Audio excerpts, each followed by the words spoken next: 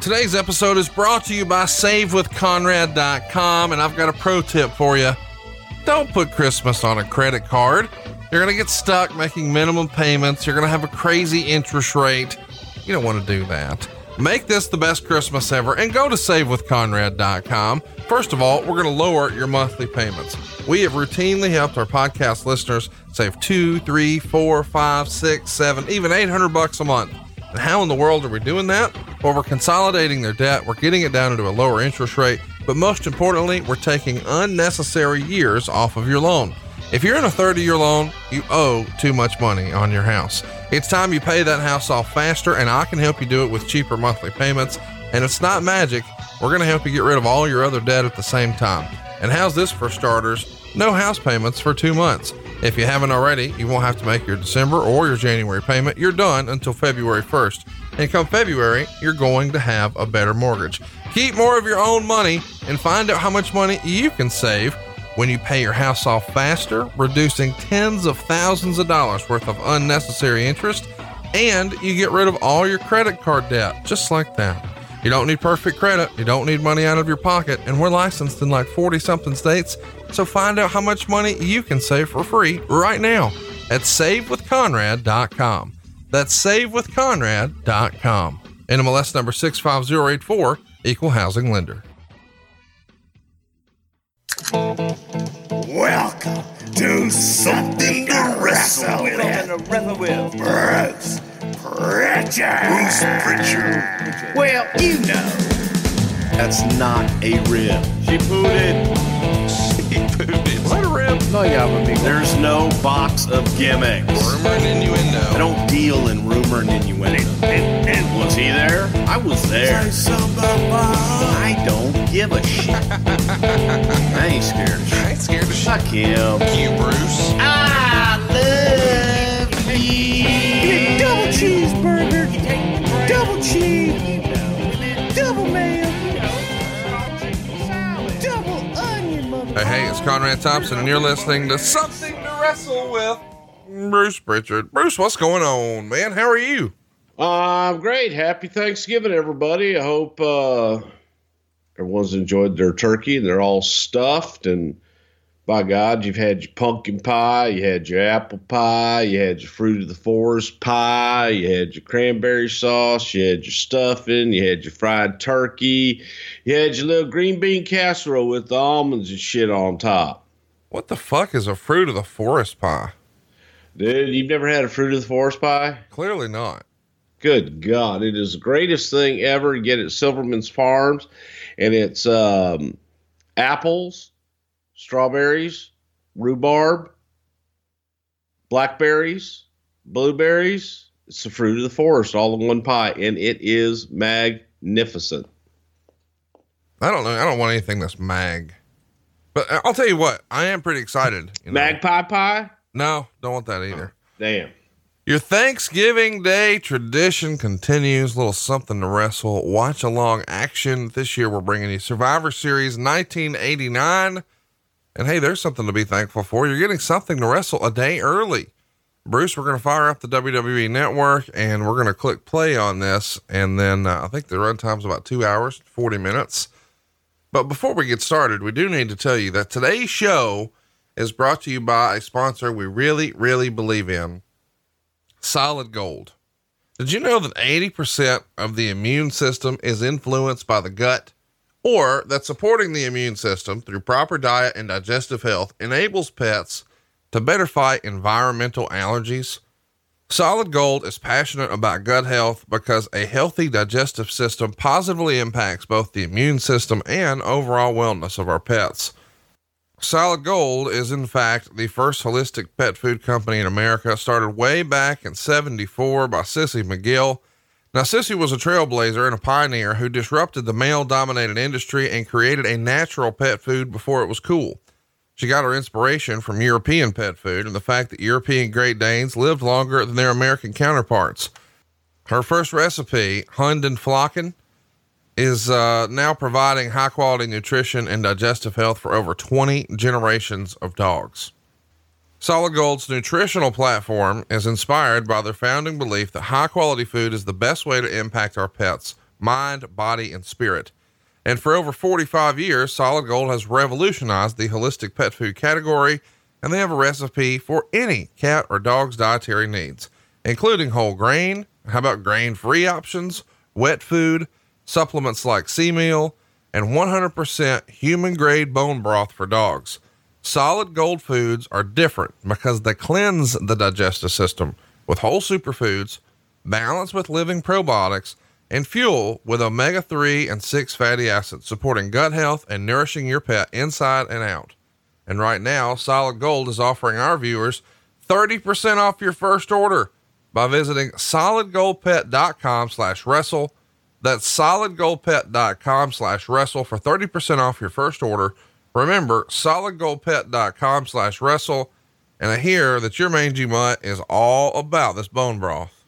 Well, when you're talking about mangy mutts, you must be thinking about Silva's mutt. My mutts are not mangy. They're wonderful. And you want to know why they're wonderful? Because this is all they eat. They love their bone broth and they love their treats from Solid Gold.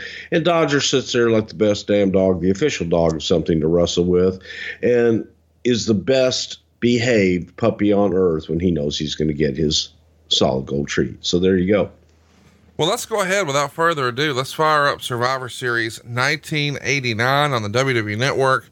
Go ahead and turn your closed captions on if you'd like, but certainly press mute. Bruce will give you a countdown, and when he says play, press play, and we're going to have some fun today. All right, you know the rules. I go 5, 4, 3, 2, 1, play. So when I say that P-L-A-Y word again, you hit the button. All right. 5, 4, 3, 2, 1, play. What you talking about, brother? This is Thanksgiving, dude, and this is the Survivor Series. So the Hulkamaniacs are going to be there, brother. And tonight, it's all about what's going to happen at the end of the show, brother. Well, everybody knows there are 3 words that everybody abides by. That's Hulk must pose, brother. And what you gonna do? Because I'm looking for time cues here, brother. Survivor Series. Ah. I think that's the other guy coming up later on. $1 Million Man. Virgil, that's a great promo. Virgil did. He's thinking about that meat sauce. Demolition Smash! It's Survivor! Yeah, freak out, sure, because the Macho King will reign supreme. You notice we get more time than everybody else. Ho! It's amazing that was a gimmick. What? Ho? I love that. The Ooh, early baby, thing. I'm thankful for my polka dots here on Thanksgiving Day, baby. Big Boss Man is thankful for his ball and chain. And there's the beefer, by God. And Rick Martel, he's got his glasses. Beautiful, ravishing Rick Rude. He's thankful for kissing all the lovely ladies. Hello there. It's Hot Rod. I'm thankful for being cheap. And I'm thankful for writing poems. And I'm absolutely perfect. I know what Lanny Poffo was really thankful for. Oh, I'm thankful for sardines. Oh, yay! Look when they almost make out. Well, yeah. They loved each other. I get it. That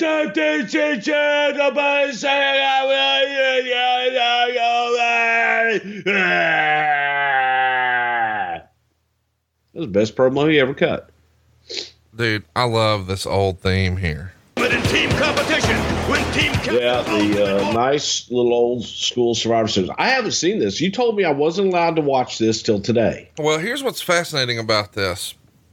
Look at there. It shows Tully Blanchard, but Tully ain't here. Yeah, well. We're going to talk about that. There's lots of other. I'm going to play the audio here. Just lay out for a minute. Don't press it on your side. And Mr. Perfect, along with the Bushwhackers and the Fabulous Rougeaus, it's Ronnie's Rowdies against Rude's Brews. Team captains Hacksaw Jim Duggan and the Macho King Randy Savage join fellow members Rugged Ronnie Garvin and Greg the Hammer Valentine, along with Bret Hart, along with Dino Bravo, Kurt Hercules and the Earthquake. It's the 4x4s against the King's Court.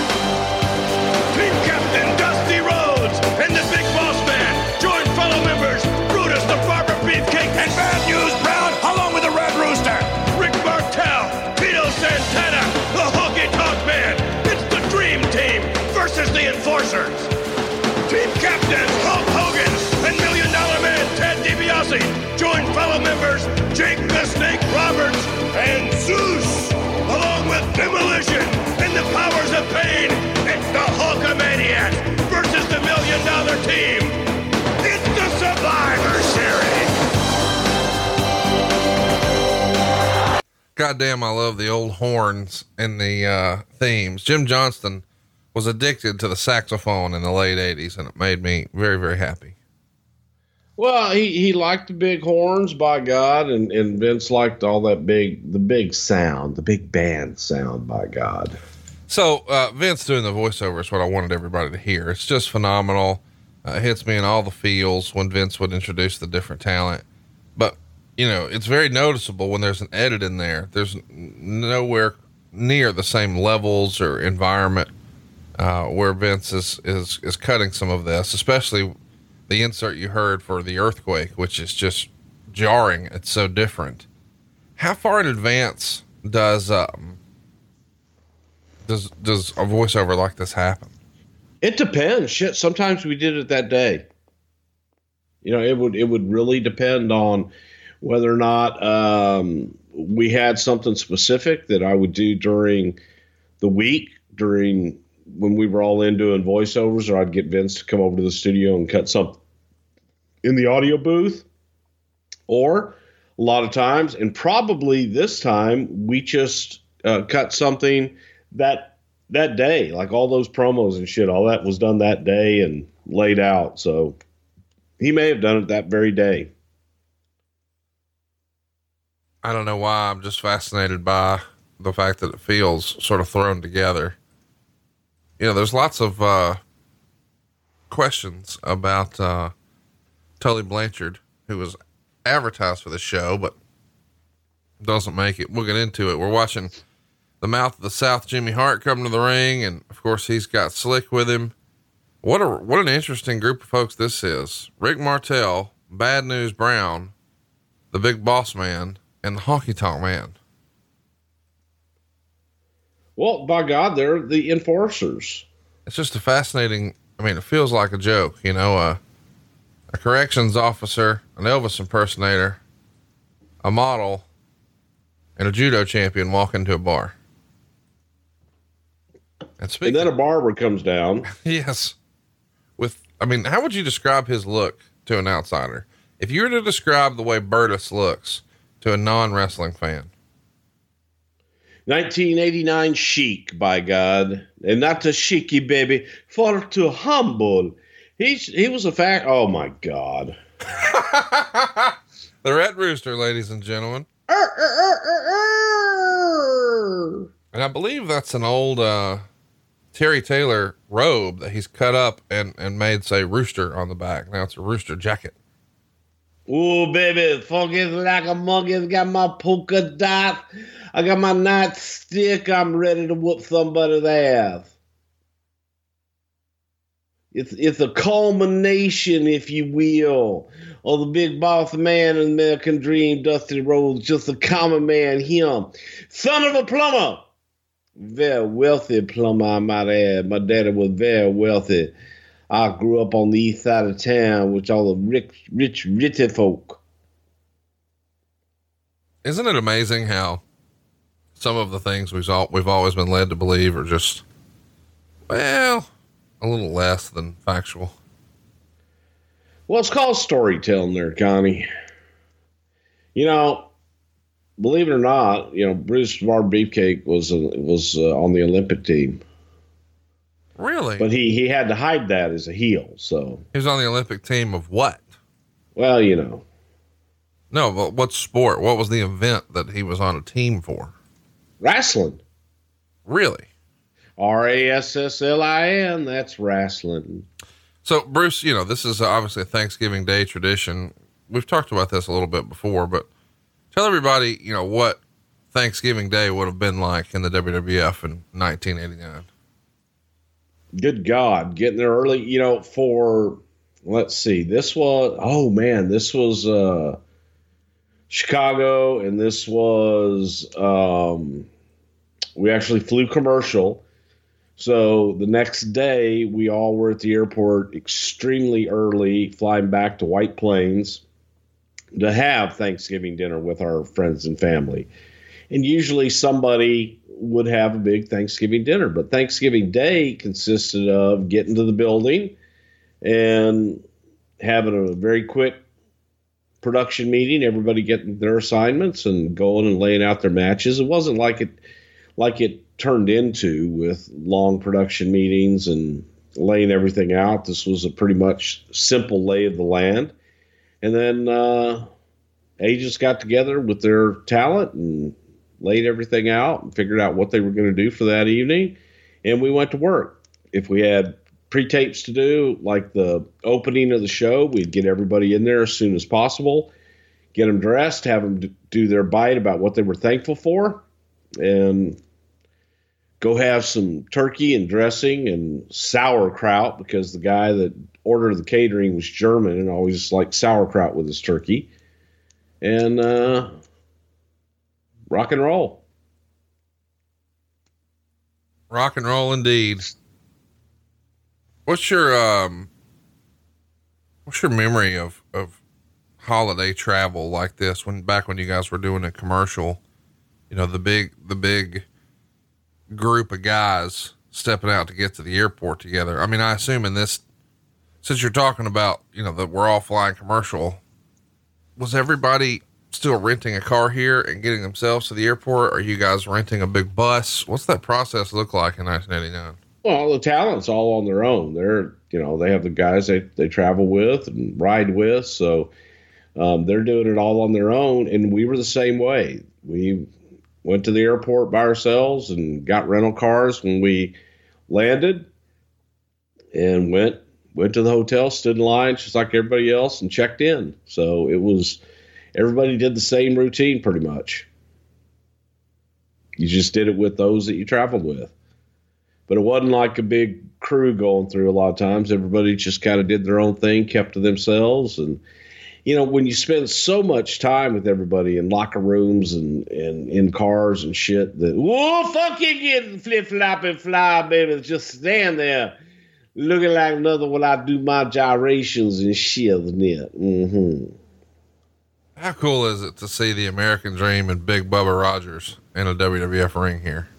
Yeah, that was Big Bubba Rogers, too. That wasn't no Skinny Ray Traylor later on. But you know what? He's a moving some of my bitch for 1989 being a big fella. Yeah, no shit. No shit. He could always go, man. It was like he was a hell of an athlete. How underrated is Ray Traylor all time? I think people give him his due. I really do. I think that people like to go back and visit that Bubba Rogers bullshit, and that's what they, very few people. I think that 98% of the people look at the Big Boss Man and only knew him as the Big Boss Man. But for those, I know Dusty always only saw him as Bubba Rogers. Bubba Rogers, and for those that didn't see it, it was a period in time, and it wasn't that long that he was Bubba Rogers.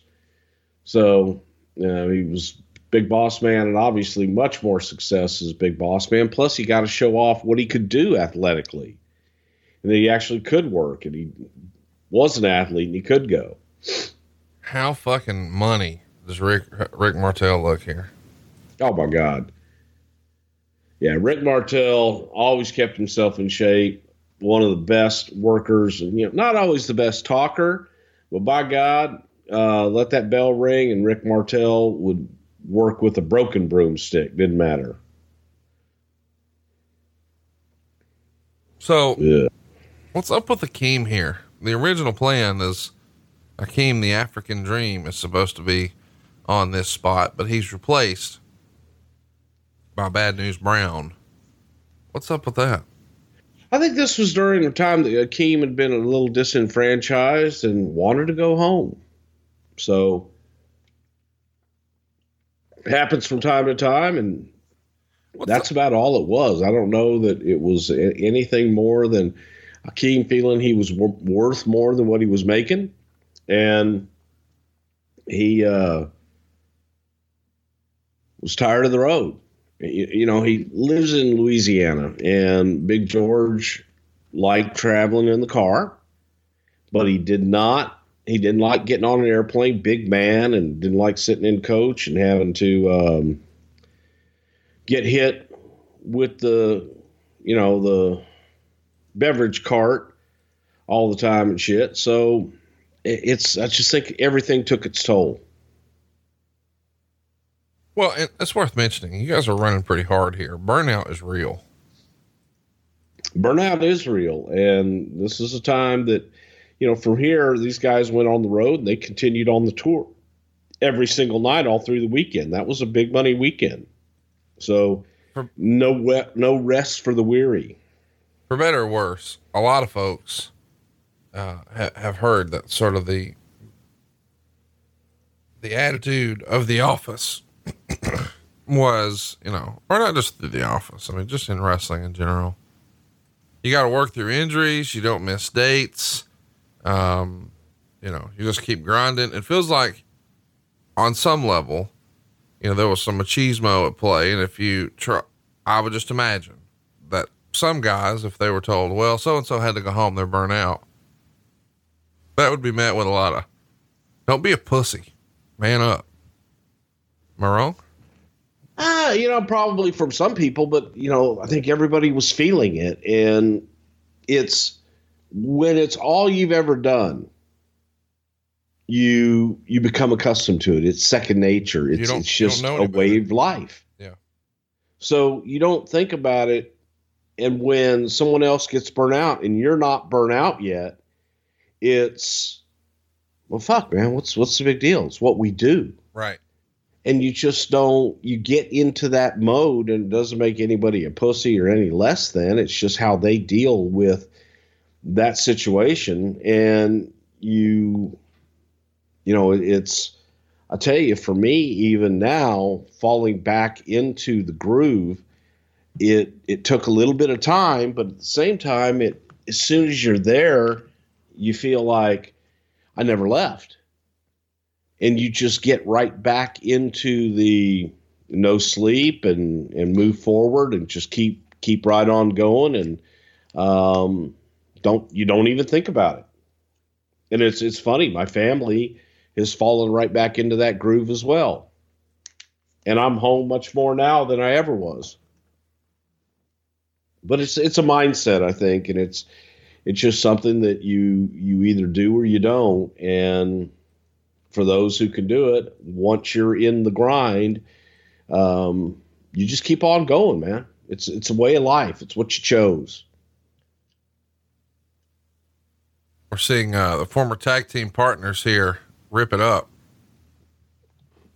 And good God, Martel and Tito, just two of the absolute best. You can watch them work all day long. What do you think Martel, since retirement, has really shied away from wrestling more than a lot of others? I think Rick really got into his family and realized that there's another life out there. There's a whole nother world out there other than wrestling, and felt that if he couldn't perform at the level that he performed, and he just had a new life, why go back? Some guys hang on too long and they don't know anything else. Rick learned a new hold, man. Rick went out and Miss Sapphire, and Rick just, got into something else. Nothing, it just kind of is what it is. And Rick has no interest of coming back and being a part of anything. He's kind of moved on from that phase of his life. Well, so did you. I mean, you talked about that here on the show for a long time. And then once you got an opportunity to sort of try it on, see how it fits, you're back and loving it and having more fun than ever.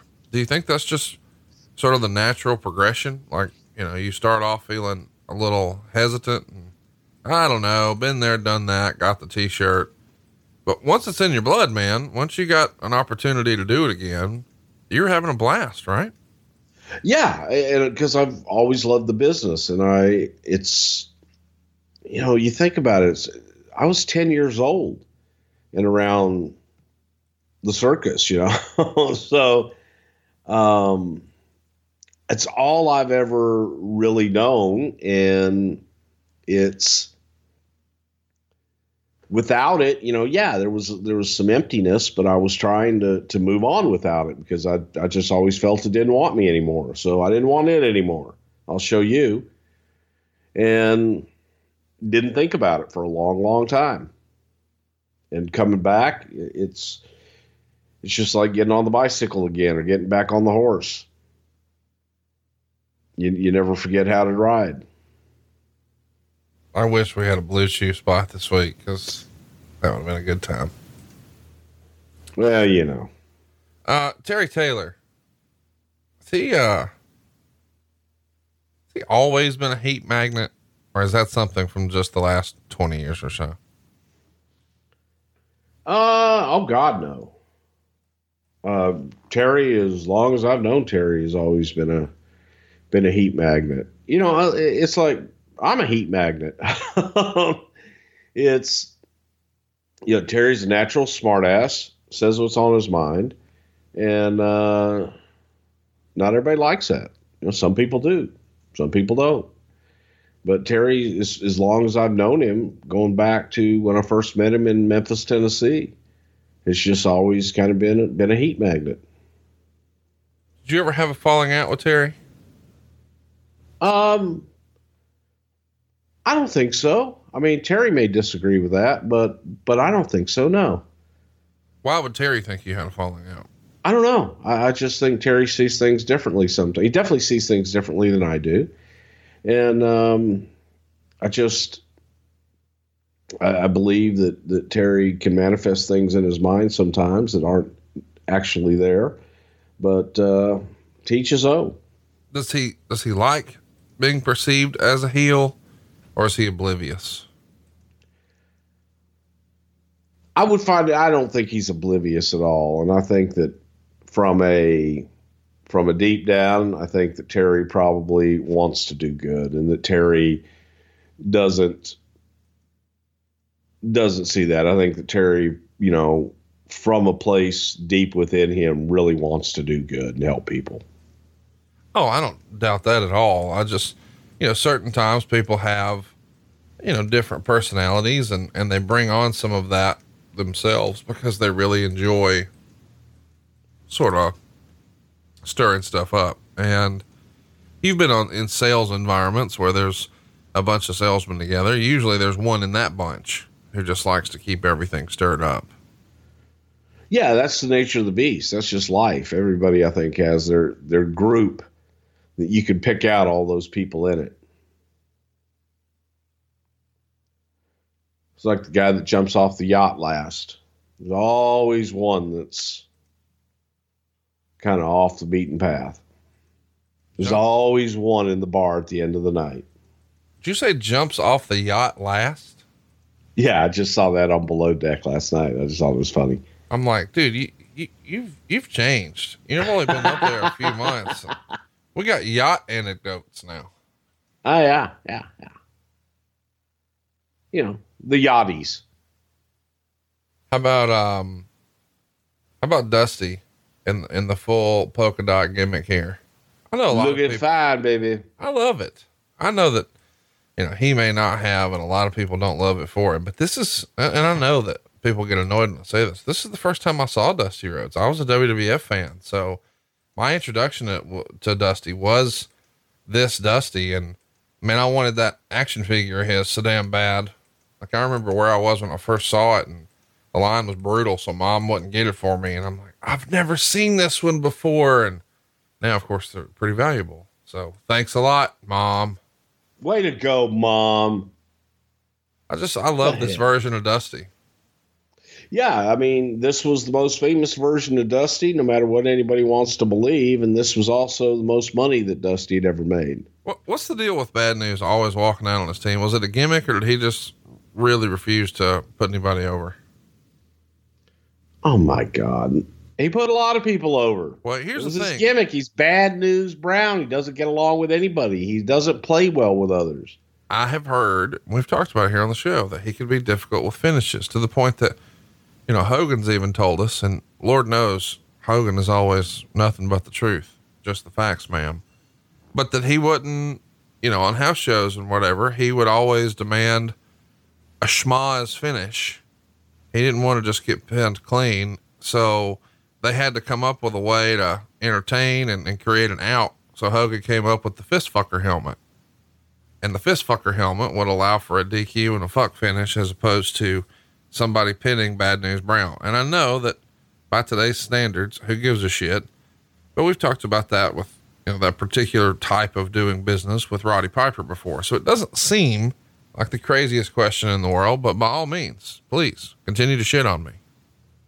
No, it was bad news. That was his gimmick. He didn't play well with others, and he was a loner. So he would always walk out. And I think that Vince, you know, again, you have to go back to, there's guys that don't want to play ball. They don't play ball for very long. And Vince is making the ultimate decision. And Vince made a decision. He wanted to protect Bad News. And this was one way of protecting him, is you go out and you make sure that he's that lone wolf kind of guy and doesn't work with anybody. Cooperatively. Good God, look at that. I mean, this is classic right here. Two classic, the best of the best, Honky Tonk Man and Brutus the Barber Beefcake. I want to punch you in the dick as hard as I can. Why? That was great. You can't look at the audience. They're going fucking nuts. Beefcake just beat Honky Tonk, the biggest pop of the night. Well, we'll see about that. Was it not great? We saw Sapphire a few minutes ago. She's in the crowd here. Talk to us a little bit about how Sapphire comes in. I mean, this is, as far as I know, her debut with you guys. She's seated ringside, dressed just like Dusty's gear. Got a little on-camera cheering action. Chat me up. Well, we were just looking for a common woman to be with Dusty and someone to just help him feel more real and more relatable. Sapphire was Juanita Wright from, I think she was from Kansas City. And she had worked a little bit, Princess Little Cloud or something like that in Kansas City, and Independence and things of that nature. But Terry Garvin had known about her for a while. I had actually met her at some wrestling fan conventions years before. And just the sweetest woman you ever wanted to know, but she was real. And when, you know, Vince was looking, he goes, I want, you know, someone that could not be Dusty's manager per se, but that could help Dusty relate to the audience a little more. And that was Sapphire. So she met Vince and she just a warm, really sweet lady. And she was way too nice for this business. Yeah, that's what I've heard pretty consistently. Yeah, she just was a very simple, loved wrestling. She loved it, but when she got into the machine, realized that this is a lot harder than, and she was older too, man. She might have been 50 years old at this point and had never really traveled or never really worked at this level before. And it was hard work. So it took its toll on her after a while, and she got weary pretty quickly. I'm surprised that you're still able to work at your advanced age since you're so much older now. That ain't funny. You just acted like she was old because she's 50. I'm like, bro, you're about to high five 60. But she had never done it before. Well, to me, I feel like you got even more miles on your old tired ass. Look at that. Beefcake. The barber beating the model. Look at him going crazy for Beefcake's win. They're going banana.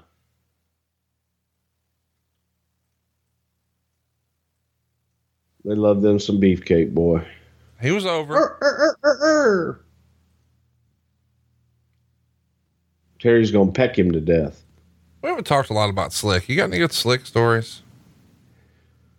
God, Ken Johnson, he was a legit preacher, minister in real life. And the story goes, which I don't think is true, that he was Rufus R. Jones' son. But I don't think that's true. Why do you think that's not true? Well, because Slick told me it wasn't true. Oh. But at the same time, I've heard him tell people that it was true. But he was from Dallas or Fort Worth. And because I think someone had seen him in Kansas City with Rufus, that they just thought that, it must be Rufus's son. And maybe they are. I don't know. But his real name's Ken Johnson. Well, God damn it, we need to know. Can we call Slick and do a little Maury Povich shit on this? No. Why not? Because he's a minister. He won't tell you the truth. Oh, look, why would you say? Come on. What? I need to get your Lance Russell back. Oh, come on, Bruce. Come on. That's not necessary. It's not. Dusty with the big splash. They're surviving here. Look out. Boss man, come on. Hang on, baby. Here, hit me in the belly. Don't be swinging that shit on my back. Hit me where I can protect myself. Break my arm. Oh no, here, handcuff me. Whatever it is you want to do, baby. Let's go make some money now. Oh. I had to take that damn bowling ball every night for a while. The ball and chain shit in the gut. Oh! Don't talk about Stephanie like that. Well, And by the way, before Twitter goes nuts, Stephanie is the name of his actual wife. There's more than one Stephanie ever born. And I married one. Yes. And now she, in fact, is Stephanie Pritchard. Don't put a T in his name. Put one on your back, BrucePritchard.com. And don't forget, he got them shears. When you buy a shirt, you get a shirt. Well, right now you get like 20% off. Yeah, a little Black Friday sale action. Come on. No codes necessary. That's kind of like on here. We got no. Oh, Dusty busted open. Look at a young Mike Chioda. Oh my God. Referee Mike Chioda, Dusty with the crimson mask. Actually, it's more like a crimson trickle. Very much a crimson trickle. Crimson trickle. I cut myself shaving. Well, oh my God, somebody get me to the back. Hang on, let me leave my blood stained self here. Dusty bleeding is going to be what gets him this gig here. I guess it gets him shown the door by Turner. In this era, 1989, would he have had to run this past an agent or Vince or somebody to get color like this? Oh, I bet you that was just an accident. Okay. He probably just got whacked and got some of his old scars opened up. And even if if Dusty's gonna bleed, he's gonna bleed. Yes. We'll make it count, baby. Make it good. You ain't gonna get no little trickle out of the dream, baby. I'm going to play the audio here from Boss Man.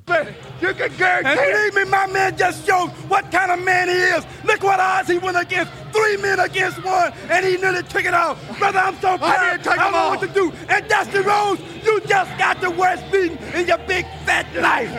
How's it feel, boy? Justice has been served, and it will be served more. You can count on it, you stupid puke. I can see it's very... You can count on it, you stupid puke. What a fun line that was. So yeah. What a horrible set. Dusty and Beefcake are the sole survivors. Well, you don't like this set? I actually do. We can see the action. Well, no. I meant the curtain before with Big Boss Man. This set's good. No, it is good. You gotta love a Ho chant. I think you're just a shade faster than me. We'll play the audio from this interview here.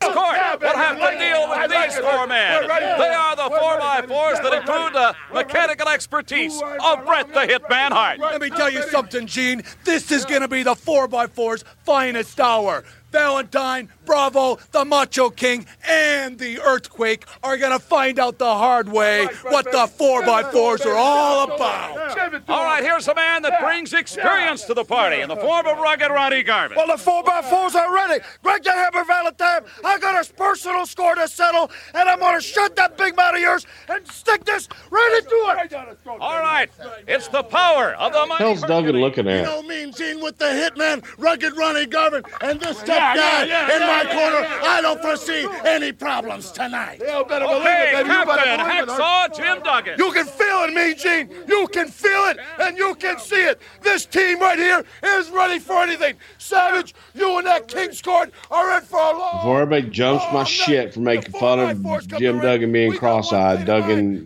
made fun of himself being cross-eyed. By God. Aim! Fire! See, beautiful Rosemont Horizon in Chicago, Illinois. Will always forever be the Rosemont Horizon to me. Yeah. So, the big, ready, aim, boom. Oh, nice little way to finish with the 2x4s. Interesting that we break up the Hart Foundation into two separate teams. What's up with that? Well, just trying something new with those guys. Felt that we could get a singles run out of them. The feeling was with Bret, at one time, especially coming up, what was it? Was it WrestleMania 4 we had the Battle Royal?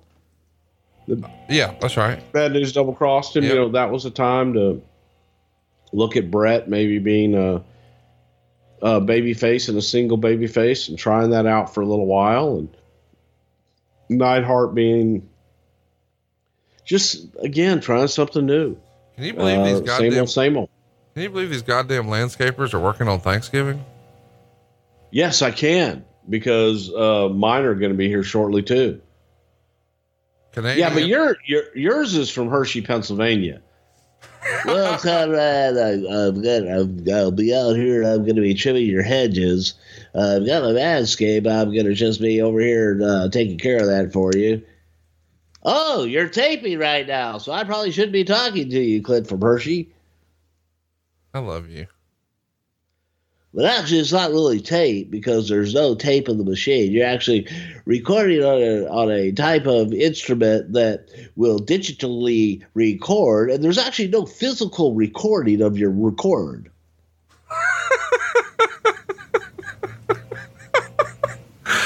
It's really amazing the way modern technology is. It's kind of like this. I've got this device here. It'll cut your tree right down. All I've got to do is point it at it and boom, and it's down. But it's really not a tree cutter, but it cuts the tree. So we've had a bit of a feud going with Greg the Hammer Valentine and Ronnie Garvin. So of course they're on opposite sides. Macho King coming down here. This is my favorite version of the Macho Man because, and I know a lot of people are going to say that's bullshit, but this era of Macho Man is when I really became a fan, the Macho King version. So, there's a childhood favorite there for me, but there's no sedan. Of course, we've learned that you guys used to call the big chair when Macho King would be carried to the ring. You guys nicknamed it the sedan. How do you guys decide, sedan or no sedan? A lot of times the building would dictate that on the clearance and where we had to set up. In this particular night, it just was with all those guys and all those entrances, probably more than anything for time. Get them down there and you don't have to get the sedan in and out and all that bullshit. This match is going to be pretty important. I love those Macho King tights. Because there's a moment with Bret Hart that really sticks out to Bret. His first vivid memory of the Survivor Series is this one, 1989. And he says, I still remember the moment at the Rosemont Horizon with Randy Savage. When we finally tagged in at the exact same time, me and Macho, there was this unexpected huge pop from the crowd. We could feel it when we got in the ring together and we looked at each other and thought, why aren't we wrestling each other more often? Why aren't we doing business with each other? We wanted to wrestle each other in a storyline. And I remember after that match was over, Macho grabbed me by the wrist, took me to Vince McMahon and said, I want to wrestle him. And Vince said to us, it'll happen one of these days. The thing about that Survivor Series match that people don't remember is I had fractured my sternum 3 weeks before. That was the Dino Bravo injury. It was hard for me to move around in that match, but at the end of the match, Macho dropped a big elbow on me from the top. And that was a pretty hard, painful elbow off the top. My ribs were just killing me. But it's cool to hear from his perspective that this was like a, hey, wait a minute. There might be something to this moment. So when you sort of explained, well, the reason we split them up is we wanted to try something different. Did that benefit anybody more than Bret Hart ever in history, splitting them up for a tag like this for a Survivor Series? Because he's off to the races not too terribly long after this. I think so. And I think that, it's an opportunity. You always go back and you look at different moments in time, if you will. And I can remember specific moments in time where a reaction from the audience was like, holy shit. I didn't see that one coming, where you have an entrance for somebody. And a lot of times it is in a big group when someone surprises you with the type of reaction that they get above and beyond everybody else out there with them, or what they don't get. Sometimes, I go back to the Diesel spot when we just had a spot in the Royal Rumble for Diesel to eliminate a bunch of people. We didn't really anticipate the type of reaction that would get when we first did it. Right. We thought, this is a cool spot.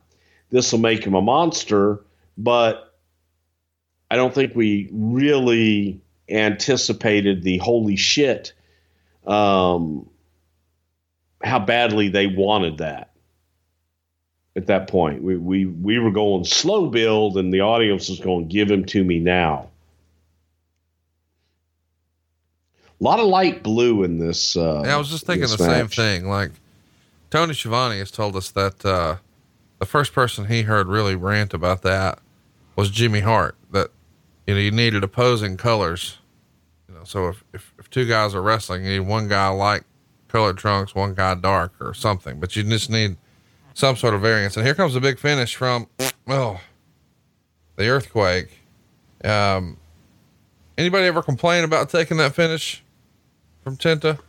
Oh my God. It was like a feather. Like a feather. Well, but he is teabagging you. Well, but he's Canadian. Oh, okay. Canadian teabags are fine. I forget. Yeah. I appreciate you educating me. You've been on the road longer than I, and you've got more, international experience. Absolutely. And I'll be honest, I've never had Canadian flavored teabags. So see, but you're a teabag connoisseur, as we all know. No, I've heard Ronnie Garvin. There's two Canadians going at it right there. One east, one west. It's the east-west collision right here. You're definitely a little ahead of me. Give everybody the time code. I'll try to play catch up. Oh shit. I'm at 41, 36, 37, 38, 39, 40, 41. Did you catch up with me? I think. Bravo just swatted at Bret Hart. Ha ha ha. Where are you at now? Okay, I'm at 41, 53, 54. Yeah, I'm right on it now. All right. A minute, though. It's always weird to me how you get ahead. I'm just faster. Yeah, I can tell. We should mention this, this card here, 15,294 fans in the Rosemont Horizon. That's a lot, bro. It is. Let's talk a little bit about some news and notes as we head into this. I guess first we should just talk about the building. You guys just did Survivor Series at Rosemont, which is what you're going to stick with calling it from now on, Roll Tide. Why was this such a company favorite all these years? Chicago was top 5 market, and Chicago was always responsive and receptive to the product. So they loved it. We loved them. always supported it. It just was, the audience it was a great audience, always has been. So the building itself, the way that it's built, the sides go straight up, so it looks great for television. Plus, it's got a lower ceiling that you hear everything, and it feels like the audience is right on top of you, and it's just louder than other buildings. So it's a great building to perform in. See the Macho Man. What do you think about the Macho Man style of punching? It's way different. It is. Everything about Randy was different. That was by design, because Randy looked at it and saw how. One thing his dad always taught him was be unique, be different. So Randy would take whatever he did and what everybody else did and didn't want to look the same. So he adapted his own way of doing things, his punches, his kicks. Just the way Randy moved in the ring was different. And that made him unique and made him stand out away from the pack. Aw, Greg Valentine's out. There's a knee in the back. That was a little snug knee, too. Look at these damn karate chops. I helped teach Dino that because I'm karate man, 3-time Black Belt Hall of Fame. You ever have any cigarettes with Dino Bravo? No. I don't smoke. Really? Yeah. Okay. Yeah. I've seen you smoke a lot of stuff. Well,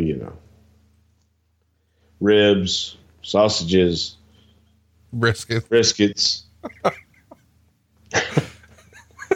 Folks, we spent too much time together, okay? We did. I mean, turkeys. I had a friend of ours in the Brother Love Shack upstairs over the Thanksgiving holiday. That's unfair. Yeah. They really enjoyed it. I said they enjoyed what you'd done with the place. That's not cool, man. That's my place. Was. You quit coming, remember? Yeah, but you know what? You should hold it in memoriam. Hey, are you coming to No Holds Barred Christmas? The rumor and innuendo, I know you're busy on Friday nights now, but the rumor and innuendo is that you could make it on Saturday. Shavanto will, Christmas? My little get together here at the house. No, I'll be in Milwaukee. You can make it.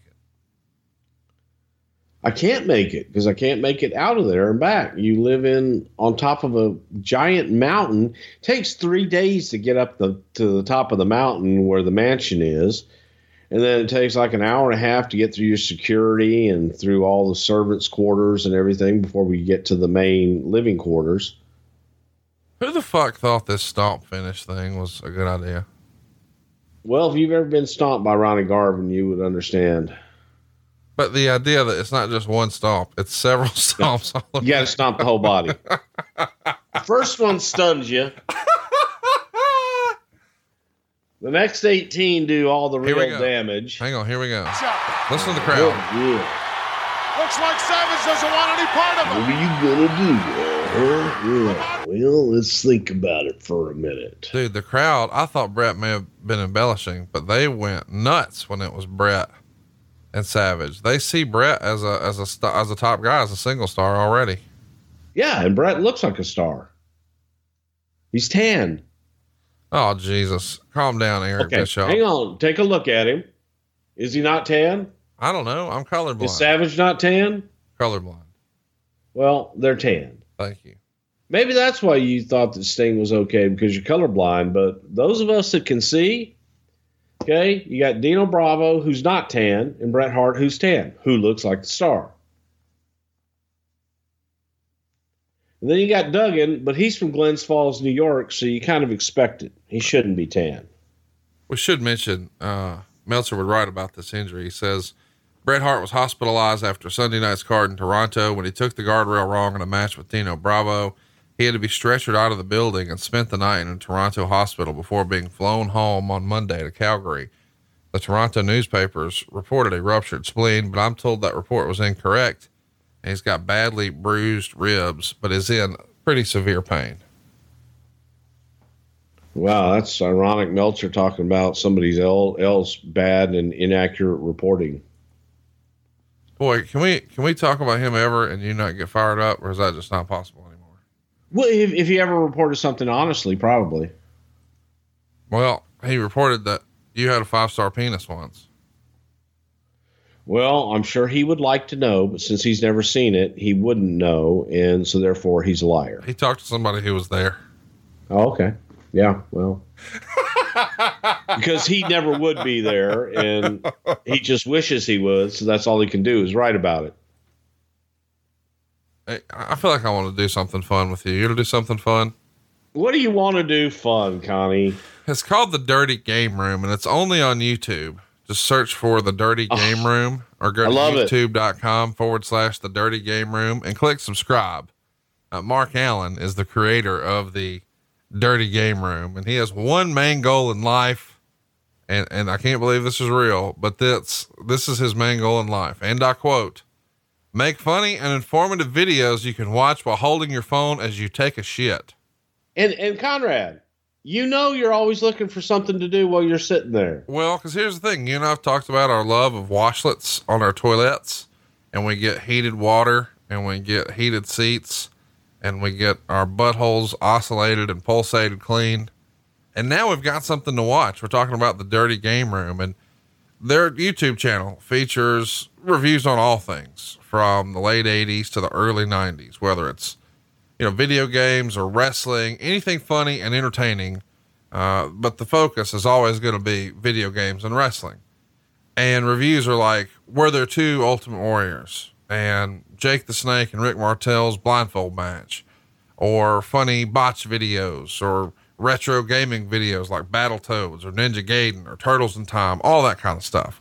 And the show also hits on all the popular TV shows and movies at the time, like Airwolf, and of course the Terminator franchise. The only place to find these videos the next time you're taking a shit is youtube.com/The Dirty Game Room.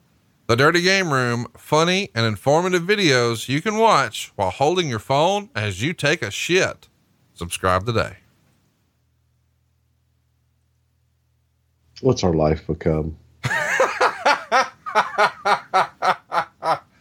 Listen, dude. Hey, hang on. And when I say that, because as soon as I saw it come through, it made me need to go to the bathroom. Yeah. It's try it Pavlovian. Like I want to see if this really works. Yes, folks. The next time you need to take a shit, entertain yourself. How much fecal matter do you think's on your phone, especially after some of the TV we've seen? Did you just say Finkel matter? Fecal? I thought that was like scientific for doo-doo. Am I wrong? Yeah, fecal matter. That's like poo-poo. Okay. Well, see, I don't touch anything that like would have anything on it. It was a joke about the ideas you write for TV being shitty. That's not funny. There's nothing funny about that. It's not even clever. Oh my God. I'm trying to bust my friend's balls. Okay. Yeah, that hurts, Conrad. No, it doesn't. Yeah, I got feelings, man. And especially during the holidays when I'm sad and I get melancholy after turkey and the endorphins metabolically work within my, what's that shit called? Let me give you an out. I had the most Bruce Pritchard line ever the other night. Megan and I were up late watching something, and I forget exactly what it was, but it was well past when we would normally go to bed. It's like, I don't know, 1:30 in the morning. And she says, "Boo, it's almost 2:00. It's pretty late. Don't we need to go to bed for work tomorrow?" And I said, "I stay up late during the holiday season. Everybody knows that." And I don't know why, but it was the most Bruce Pritchard thing I've ever said. And it tickled me because I was like, that's some deadpan Bruce Pritchard bullshit right there. I hope she said that exactly. She just rolled her eyes and said, "Good night, Bruce." Left me to watch. She's Survivors. thinking of me. Oh, she thinks about you every time she's taking a shit. Oh, I'm glad I'm being thought of. Dude, I miss Earthquake. What do you think? Yeah, I do too. And it was just, I was so sad because, you know, this is a sad story, but it was also a kind of a good story. John used to go to MD Anderson in his final days, in his final years. And that's where my wife went as well. And I used to go, and when she would go in for tests and things, and you're at the hospital, and there's not a whole lot to do except read and do shit because your phone doesn't work in the hospital, at least at MD Anderson, except if you're by the windows. So I would always go take a walk, and to make a really depressing place, it was so great the first time that I saw John. And he was in a bad place and he was not feeling well, but the smile on his face and the smile on my face, it was, we hugged. And this is how weird that community is when you're going through it. We exchanged appointment times. So I saw when he was going to be there for treatment and when my wife was going to be there for treatment. So I could always go by and see him and just say hello. And vice versa. He would make his way over to where my wife was to see if I was sitting in the waiting room, and we would visit. And I got to share time with him right up until his passing, and a nicer man there wasn't. Man, we just went from talking about taking a shit to telling a real life story. Yeah, but I mean, he was just, big guy, and just his smile would light up a room. And it was really, really unfortunate. I was so sad that he succumbed to cancer, but he did it with a smile on his face, and he fought all the way. And I'm just fortunate I got to spend that time, with him in a very, fucked up time, but we made the best of it. And he helped me get through my shit, and I hope I helped him in some way, just be able to talk about the fun times and this kind of shit. You remember that time with Dino Bravo, an Ultimate Warrior? And he would just laugh his ass off. Because his voice was so fucking deep. And, and the first time... Here comes the there we go. Drop that hurt him. Here we go. Remember, Brett has a fractured sternum. Oh, couldn't have felt good. And there's your finish. Bret Hart has been eliminated. Man, it was pretty cool to see, now that we have the benefit of knowing what Bret thought. Yeah, Bret's moving a little slow out there. Look, Duggan can keep his eye on all three of those guys without even moving his head. Yeah, so it's 3-on-1 now. Savage, Earthquake, and Dino Bravo. And I think Sherry is going to distract Duggan, and Duggan's going to get himself counted out. So your three survivors for the heel team will be Macho Man, Dino Bravo, and Earthquake. And we know that Earthquake's getting tuned up. Man, who would have predicted the success that Earthquake would have? Remind everybody the interesting way his character was introduced. Oh, it was great because Dino Bravo was talking about, how strong he was and doing push-ups in the ring, and invited someone from the crowd out to come and sit on his back. And they picked Big John from the crowd, and Tenta came out, and Bravo was able to do the push-ups, and then he challenged the Ultimate Warrior to do the same with Tenta on his back. And that's when Tenta squashed the Ultimate Warrior and did a wonderful number on. That's where we came up with that big Earthquake splash. All that weight coming down on his chest, because Tenta was another big man that could actually move. And it was very impressive to see that size moving as quickly as he did. It was always impressive to see Sherry Martel, because shit, she was the queen. Barry Windham is going to make the news here. He's working as the Widowmaker character for the company, and he's going to have an operation around this time to remove a tumor underneath his breastbone. Said to be back in a few weeks. What do you remember about Barry needing a little surgery here? It just was, I think it was a nagging injury, and it was something that he thought was a nagging injury, and it was just a bump, a growth, nothing life threatening or anything like that, but it was enough that it hurt him that he had to go get it checked out by a doctor, and just went in, got it done, and felt better after that. It was not a big deal, thank God. But he went in to get checked out to make sure that it wasn't anything more than a abnormal growth. He was out just a little bit, but it was kind of a start and stop with the Widowmaker, the bull of the wood, if you will. That's what I told him. I gave him that line. The report in the Observer is the WWF has just about made the decision that WrestleMania will be in the Sky Dome in Toronto on April 1st, 1990. I'm told it's not official, but a virtual certainty at this point. If the show isn't held in Toronto, then it would almost surely be held at the Los Angeles Memorial Coliseum, which is going to hold 90,000 for wrestling. Of course, longtime fans remember that the LA Coliseum would win the opportunity to host WrestleMania. It would be the following year, WrestleMania 7. Of course, ultimately it's transferred to the arena instead. How close was the Coliseum to getting it here for 1990? Pretty close. And it was, it was nip and tuck there for a while because just both Toronto and LA. And this was also during a time where, hey, there were cities starting to bid, and they're not bid as much as they really wanted WrestleMania in their buildings. The Coliseum made an attractive offer.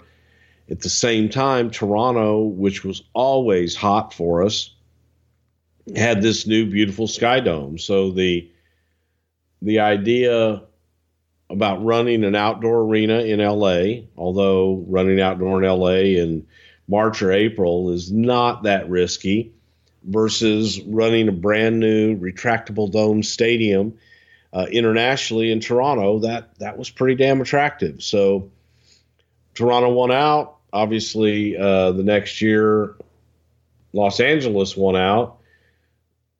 And I think that Vince always looked at Los Angeles as, I think he finally accomplished it with Dallas and Jerry Jones Stadium there, but he always wanted to do that over 100,000, and we were looking at 107,000 in Los Angeles at the time to set another record. And that he was like, nah, we got to make sure everything's right. And it just was a little more attractive to run the new building in Toronto. Newer.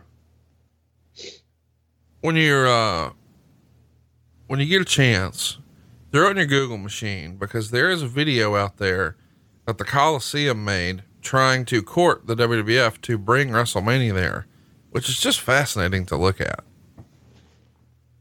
That they made big presentations, Yeah, we went and they set up a ring on the 50-yard line, and we walked in and they had the announcers, welcome to WrestleMania, and they had this video for us, presentation up on the scoreboard. And from there we went in and we had lunch and met with, the mayor of Los Angeles was there and all the dignitaries telling us how they wanted us to host WrestleMania in their city. It was pretty damn cool, as a matter of fact. And I remember Vince and I walking up to the very top seat in the stadium, the furthest seat away from the center, and sit in those seats just to see, okay, this is the worst seat in the house. And you get a feel for that, and then you feel for everything else, and you go sit in each section area of the stadium from that point down, and kind of get a feel for what the audience is gonna feel. So I was blowed up, I tell you that. It's hot as fuck when we went there that day. Well, here you see the $1 Million Man easing into the ring, Powers of Pain, Mr. Fuji, Zeus, all in tow. Of course, we're just shortly removed from No Holds Barred. And we've got quite the team coming to face these guys. Our heroes are going to be Hulk Hogan, Demolition, and Jake the Snake Roberts. And man, there's some interesting stuff to talk about here. But I think if the formula for pay-per-view with this company is right, we're probably going to see a Hulk Hogan promo in just a second, aren't we? I sure as hell hope so. I love the Powers of Pain haircut. They're just opposite. Yeah, well, it's fun. But imagine walking through an airport. They wore do-rags. No, how about no promo and the fans go crazy? I'm going to just play the audio here. The Maniacs, consisting of Jake the Snake Roberts. A lot of scores to be settled in this one, Jess. How about the size of the snake in that bag, bro? Yeah, that's nothing compared to the size of the snake that they wanted to bring out. And it was about a 20-foot python. No, it had to be bigger than that. This giant python that these 5 guys tried to carry. The head was bigger than any man's head. Okay. And this thing did not want to be held in any way, shape, or form. And it was had to be moved by a forklift in a giant crate. All right, hang on. Let's set the stage. I feel like we're getting a little ahead of ourselves. So we see the immortal Hulk Hogan coming to the ring here. He's got 3 tag partners here, Demolition and Jake the Snake Roberts. Jake was out first, huge ovation. He's over like Rover. And so since, he's getting separate entrances and his own theme music and Jake is really connecting with the audience, maybe it makes sense for us to, instead of just having Jake bring a snake to the ring, what if we got one fucking gigantic snake and it took 4 guys to bring it to the ring? So you guys reach out and find your snake handler. Remind everybody about this fellow. Yeah, he only had about 3 fingers and could see about 20% out of one eye and shit like that. So he's a real good snake handler, by God. But what's his name, his background? What did he do for the company? His name was Albert. He was, he hunted snakes and crocodiles and gators and shit like that. Whenever there'd be a flood in Florida, he'd be the first one there trying to, go find snakes and shit, because that's when they would all come out. And yeah, he was crazy. It was crazy to say the least. But imagine a snake that was bigger than that ring all the way across, with those 4 guys trying to hold it. And it didn't want to be held. I mean, oh my God, it was moving them. And those are some big boys in there. And they just didn't want to have anything to do with that. Jake's looking at the head of the thing and saying, how am I supposed to control it? He had both hands around it and couldn't control it at all. And it did not want to go back in the crate. How does the snake get transported there? In a gigantic wooden crate. Big wooden crate. So then when it's time, Albert, they brought it in because you couldn't lift it.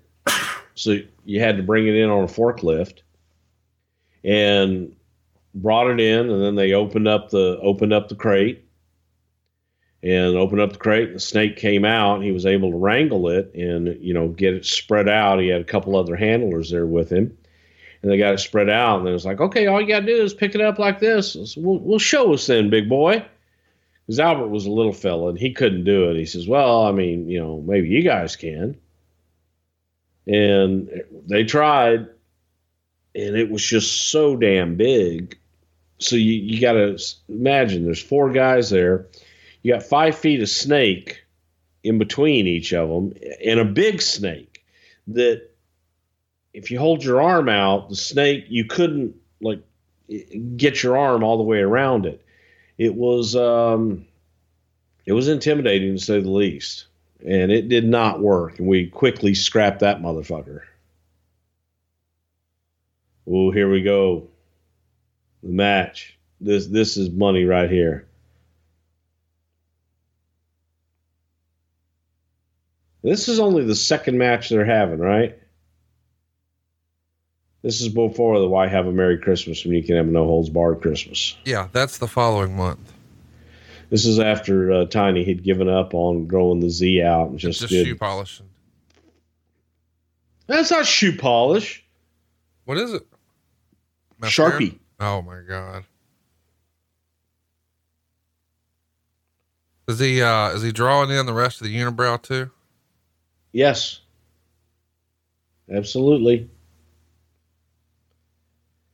And then sometimes it got really high and wide. Sometimes it was just so. Well, sometimes I rhyme slow, sometimes I rhyme quick. You know. How sometimes you just don't sell shit. I was fixing to say. How easy was it to be Zeus? Hey man, we just need you to stand there. Well, big slam. I'm gonna pick you up one time, just push off of my femur. Just jump right back up. You know what I just realized? What's that? They sent Goldberg to the Zeus School of Wrestling.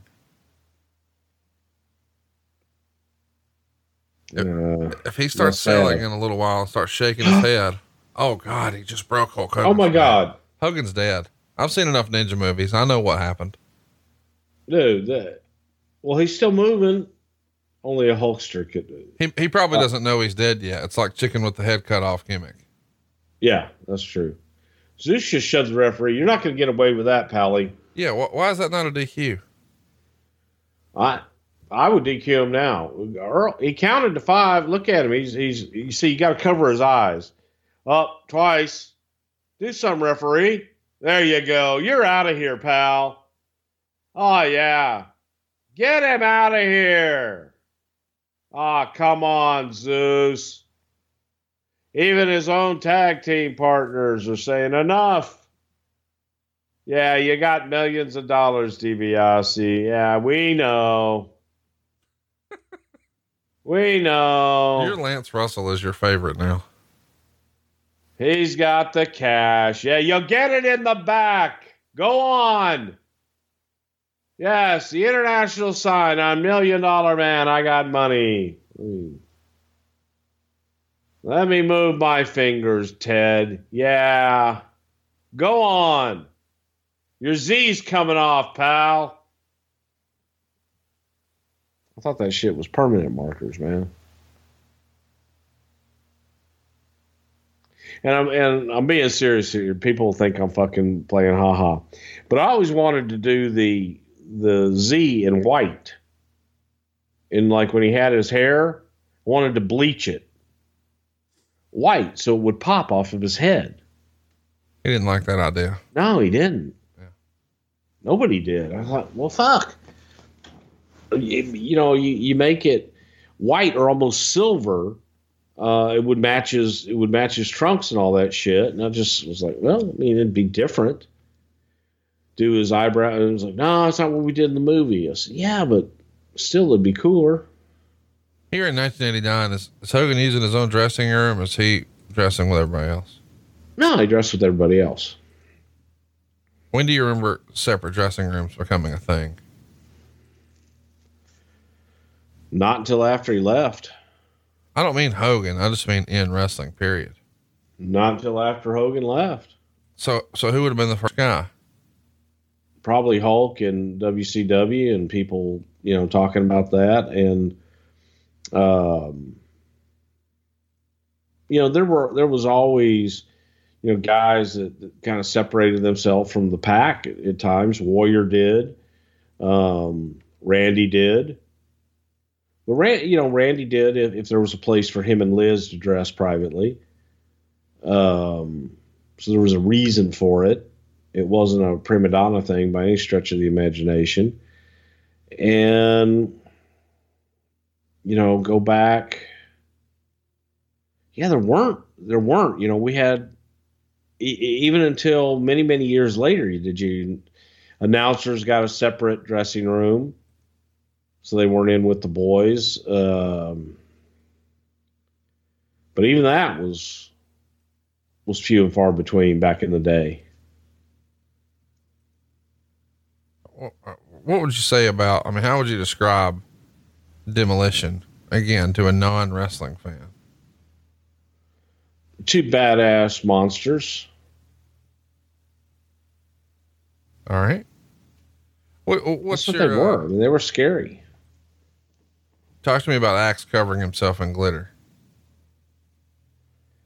He's not covered in glitter. The glitter shine comes from the shit on his trunks.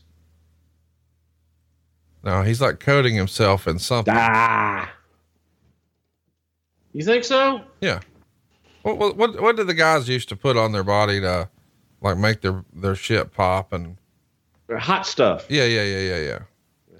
I bet he's got some hot stuff on. I bet he does too. Look at him. I love that Jake was on the apron doing his best Sandow. Yeah. No wasted motion out of Jake, by God. No, he is captain and less is more. And that's important. Let's talk about something that we wish was maybe a little less. Meltzer would write, supposedly Coco Beware will be back early next year after being fired in Europe. Apparently Jim Troy, Titan VP in charge of international affairs and lying on pay-per-view buy rates, was the instigator of their fight in Brussels. Troy officially resigned from the company in order to work more in boxing, though he's still working at the same office and still a consultant to Titan. Later, Dave would write, Ann Bojack was announced as the new vice president of international and pay-per-view operations for Titan Sports, replacing Jim Troy, who resigned after his brawl with Coco Ware in Europe. According to Titan's press release, Troy left to pursue opportunities as an independent consultant for pay-per-view and international television sales. I got to tell you, we haven't talked a lot about Jim Troy, but whenever I hear his name, it's always with the fight. What can you reference to us about just Jim Troy, the person? Jim was a hockey goon. Jim was a semi-pro hockey player that was a goon, guy that used to get sent in to go get in fights with the other team and try and get their best player thrown out for fighting and things like that. Jim was part of the Cape Cod hockey team that Vince had bought when he bought the Cape Cod Coliseum when Vince was first starting out. And Troy had some international connections, had always been involved in boxing promotion and things of that nature. So he and Vince had worked together, and Jim was the first one to go out and start making deals internationally for the company for tape distribution, live events, everything international. That was Jim Troy in the early years. And Jim, obviously fucked up with the fight with Coco, and it was just a kind of a bad scene all the way around.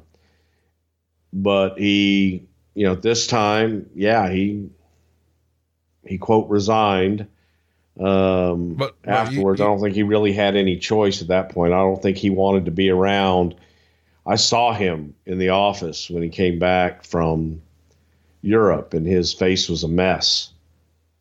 So I think that I don't even think he wanted to hear if he was fired or anything else. I think he saw the writing on the wall and came in and resigned, was done. Wow. But he did, he had relationships with all the pay-per-view companies, and he was also our pay-per-view guy. So Jimmy was able to take that expertise and take those connections to the boxing world, where he was also very well connected. And Jim and Basil DeVito were instrumental in Trump Plaza in Atlantic City. And so Jim started working with a lot of those guys and just working as a consultant with the boxing world. But he did not, whatever he said in there about Jim continued to office in the same building, He did not. He had his own office. He had an office in his house and then had an office in New York. What can you tell us about the Koko B. Ware return? You know, obviously Koko was in a fight here, and, you know, according to the legend, there was a lot of alcohol involved, and, you know, guys sometimes do or say stupid things. Obviously that happened here. There were some hurt feelings. It was a brutal fight, and, you know, Koko's going to have to pay the price for some of that, because you're not supposed to behave like this no matter what, even though a lot of people would sort of side with him on this. It's not a good spot to be in.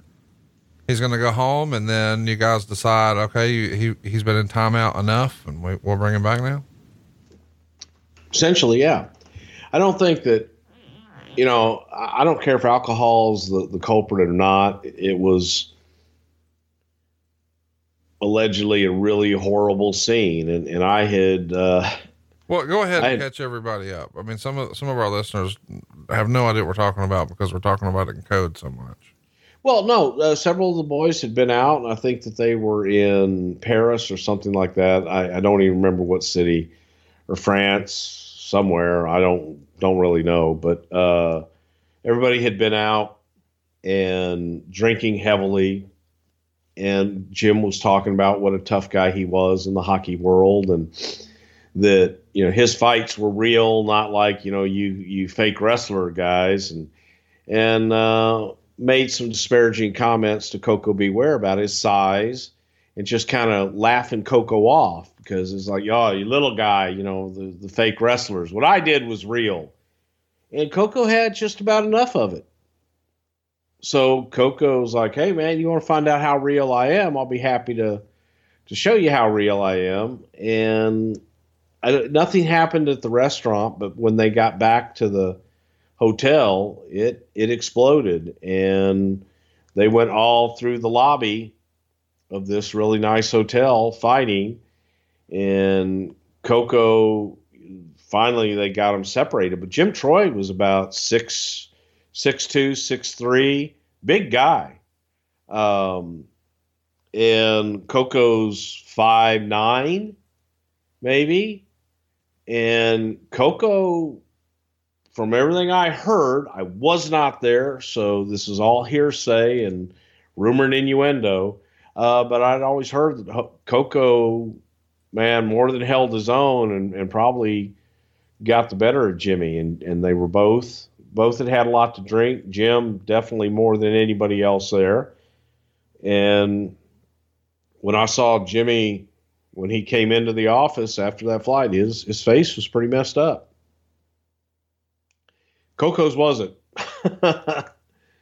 But, you know, Koko called Vince right away and apologized and just said, hey, I had to defend myself. I had to do it. He's like, you can't be getting in fights like that on the road. And it's just unprofessional. So did you hear the rumor that, maybe Troy used a racial slur, and that took it to another level for Koko? I'd heard the rumor, but again, I don't know. I wasn't there. I do know, you know, from the consistent was the story of just Jimmy bragging about how tough he was and constantly putting the business down. But I could see where that would definitely be a last straw and push somebody over the edge. Allegedly, the room they're in, I mean, it's got blood sprayed up the walls, and I mean, there was beer bottles, and it was a bad scene. Is that what you heard? Yeah, it was a pretty bad scene. It went throughout the lobby, and not a good scene in any way, shape, or form. What's Vince do in a spot like that? Does he hope it just works itself out, or does he feel like he's got? I mean, obviously. Oh no, he sent them both home on the spot as soon as he found out about it. And got them on separate flights. Just to get them both out now, send them both home. I'll talk to them when they get here. And he told Koko, I was actually in the room when he told Koko. They had Koko at the building and said, you know, get him on the phone. So, had someone get a hold of Troy. I said, tell him, get his shit and go home. Come home. Come see me when he gets here. And that was it. And he dealt with it and told him, he goes, I can't tolerate that. So that was a weird trip. I had left. We had done TV over there, and I bolted right after TV, came back, and I go into Vince's to kind of debrief him on TV and everything. And right then he's like, what the hell happened here? I hadn't heard about it. So I heard about it kind of right as all the news was coming into the office. So not a good look. Very unfortunate situation. Very unfortunate indeed. We see, also not a good look is Mr. Fuji's painting around his eyes. You don't like that? No, he didn't either. His face would break out. And that's why he wanted to get away from the powers of pain, because his face would break out from the paint. He looks like a trash panda. A what? A trash panda. What's a trash panda? A raccoon. Oh my God. What? That's the name of our new minor league baseball mascot here in Huntsville. Trash panda? Yeah, the trash pandas. What's wrong with that, buddy? I'm not lying. Go look up Rocket City Trash Pandas. It's a real thing. You'll love the logo. I mean, I think you'll want this logo tattooed on your back or something. I have no tattoos, Conrad. I know, but you might make an exception for this one. It's pretty fire. Would they make the drive up the mountain and go into my wing of the house, the mansion, and do it there? Oh yeah, I could do that. I don't know that you know this, but Clint you've got the tattoo room in the house now. Yeah. Clint from Hershey is an amateur tattooist. He could do it for you. What? I'm actually a professional. I got tipped once, Conrad. Oh, there you go. I saved money by not sterilizing my needles. So Hulk Hogan. And I only do purple ink. Cleaning house here. Barbarian's about to get it, Tommy Young style. Help me double elbows. Help me understand. In this era, Survivor Series match, your tag team partners being covered for the pin. Normally in any regular tag match, you're going to jump in and break it up. But in a Survivor Series match, you just stand there like a fucking goof. No, because if you did that, every single false finish would be a cluster. I'm aware, but I'm saying, why do it in the other matches, but not these? I don't like doing it in the other matches either. But they did. But they're wrong. Well, why didn't you go tell them how to do it? We did. But they didn't listen. No. And I want it changed right now. I'm pretty sure you could say, hey, we're not doing this on SmackDown. Just freestyling. Well, you know what? Oh, no. Come on, guys. That's not fair. Stuff pile driver on the Hulkster. What? They DQ'd them both because of the pile driver? Yeah, get them out. Good call, Earl Hebner. I can't believe they're doing this. This is not fair. You're on your own, DiBiase. How much money is this going to cost you, huh? Man, we're down to what's certainly a main event anywhere in the world. Hulk Hogan and the $1 Million Man, Ted DiBiase. And Jack the Snack. Well, he's there too, yeah. He'd be a main event anywhere in the world. I'm just saying. How about the Mid-South influence here with DiBiase and your boy, Jakey? Well, they worked other places. Sorry, just trying to make conversation with you. That's what I do here on the show. And one of the things I've wanted to ask you about was why you moved away from the Survivor Series being on fucking Thanksgiving. Because it was on Thanksgiving and what, 87, 88, 89, 90, but 91, it goes down on Thanksgiving Eve instead. Of course, that's when The Undertaker would beat Hulk Hogan for the world championship. But chat me up. Why the decision to move away from Thanksgiving and instead do it Thanksgiving Eve? Because all of our other pay-per-views were on Sunday.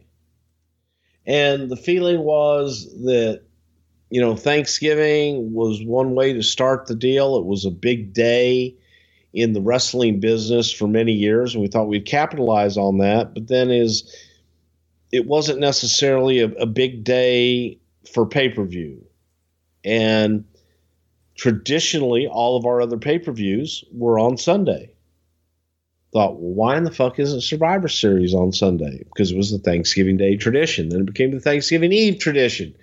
And then it was just like, just make it Survivor Series. And make it uniform like every other pay-per-view. Every other WWE pay-per-view was on Sunday. Win Survivor Series. Oh, well, this one's going to be on Thanksgiving Eve. And it just didn't make a whole lot of sense in the big picture. So the decision was made to change it up. Fine. Huh? I said fine. Don't get hot. I'm not. Why are you hot? Actually, I kind of am. I'm going to turn the air conditioning on. Oh, fuck you. What? It's like 32 degrees here. It's warm here. Just in your home or your mansion? Silva was driving with the top down yesterday. Yeah, but Silva always drives with the top down. I mean, that's just him. That's kind of rude to say. What? Silva was driving with the top down. He was. Well, he can't fit in with the top up. Oh, dear. Oh, come on, Bruce. What? That's mean. But it's true. No, it's and not. His dog shits in the mansion. His dog has not been back to the Conrad Edison. I was low-key ribbing on the square here on the show about how his dog managed to find a way to shit on top of his own ass. And that dog has not been back. He is here for Thanksgiving, though, by the way. The whole Silva clan is. What are you having? Are you going to do the tamale Thanksgiving? Is tamales for Thanksgiving or for Christmas? I don't know. How would I know? Actually, no, I think they're for Thanksgiving, man. Because I'm from the South, man, and you always get your tamales. I think they're for Christmas, but this is crazy. I had a friend of mine, Vietnamese, and literally came over as a refugee on the boat in the 70s. Built a business and had a little restaurant, Red Top in Friendswood. He used to make, so my Vietnamese friend who owns a hamburger place made turkey tamales, which were some of the most insane great things I've ever had in my life. So I hope Silva brings over and will enlighten the Thompson clan to homemade tamales. It'll change your life. Let me assure you, he ain't doing that. Why? Because that's just not what he does. So you're not having tamales for Thanksgiving? No. That's really strange. I think his wife is bringing a ham. Boring. We're eating, I love you for that. We're eating in like an hour. Boring. No tamales. Dude, have you been listening to 21 Savage? Who'd that be? Come on now. He just got eliminated a while ago. Well, you said boring, and I was like, wait a minute. I was kind of proud of you. There's a great line in here I want to let you hear on the show. I think you'll love it. On what show? You know, this is a show we're doing right now about wrestling or whatever. You mean Surviving Series? Yes. From 1989? That was a 3. Huh? Earl Hebner in a slow count. Huh. You know, for the whole damn match, we here you go. barely saw Virgil. Here's the reason I thought you were doing boring. I had a threesome, then I flushed the rubber down the toilet. She tried to give me head, it was boring, cold. You said boring the same way, and I was like, wait a minute. Does he know about that song? 50 Shades of Grey. You see, you're a little behind on your hip hop culture since you've moved away and not come back to visit. I'm way behind on my hip hop culture. Yeah, you're still singing a song from like 3 years ago from Lil Yachty, and nobody's singing Lil Yachty. That's current to me. Yeah, we can do better. Oh, hell. Anyway, I thought you would like that. Yes, folks. This Double down. How about the double clothesline spot? That's old school. You know what it is. Tom Buchanan. You notice the young referee on the outside of the ring opposite the entrance? Is that, who is that? Oh my God, it's Shane McMahon. There you go. How about that? Dude. Keeping law and order on the outside of the ring at the right age. Good God, how old is he here? Maybe 18, 19? I just saw the dark hair and I just assumed it was Gina's kid. Nope. Shane O'Mac. And here he comes. Hogan ain't putting up with no shit. Oh, yeah. Turn around, Ted. Uh-huh. Yeah, there's one for you. There's three. Yeah, hit the ropes and eat this boot, Pally. Big leg. This is all she wrote. Come on, Virgil. Where are you now? Virgil's a shitty bodyguard. I love the routine of the Hulk up. He skipped the block a punch thing, but Ted didn't throw one, but it's usually Hulk up, block a punch, 3 punches, into the ropes, big boot, leg drop, 1, 2, 3. I know that, people have been critical of routines, but I like that routine. Yeah, because it worked. You knew what was coming. By God. Is that your favorite championship right there? I think that's dual plated. That's the best one ever made. That very one. Yeah. I would love to have that particular belt.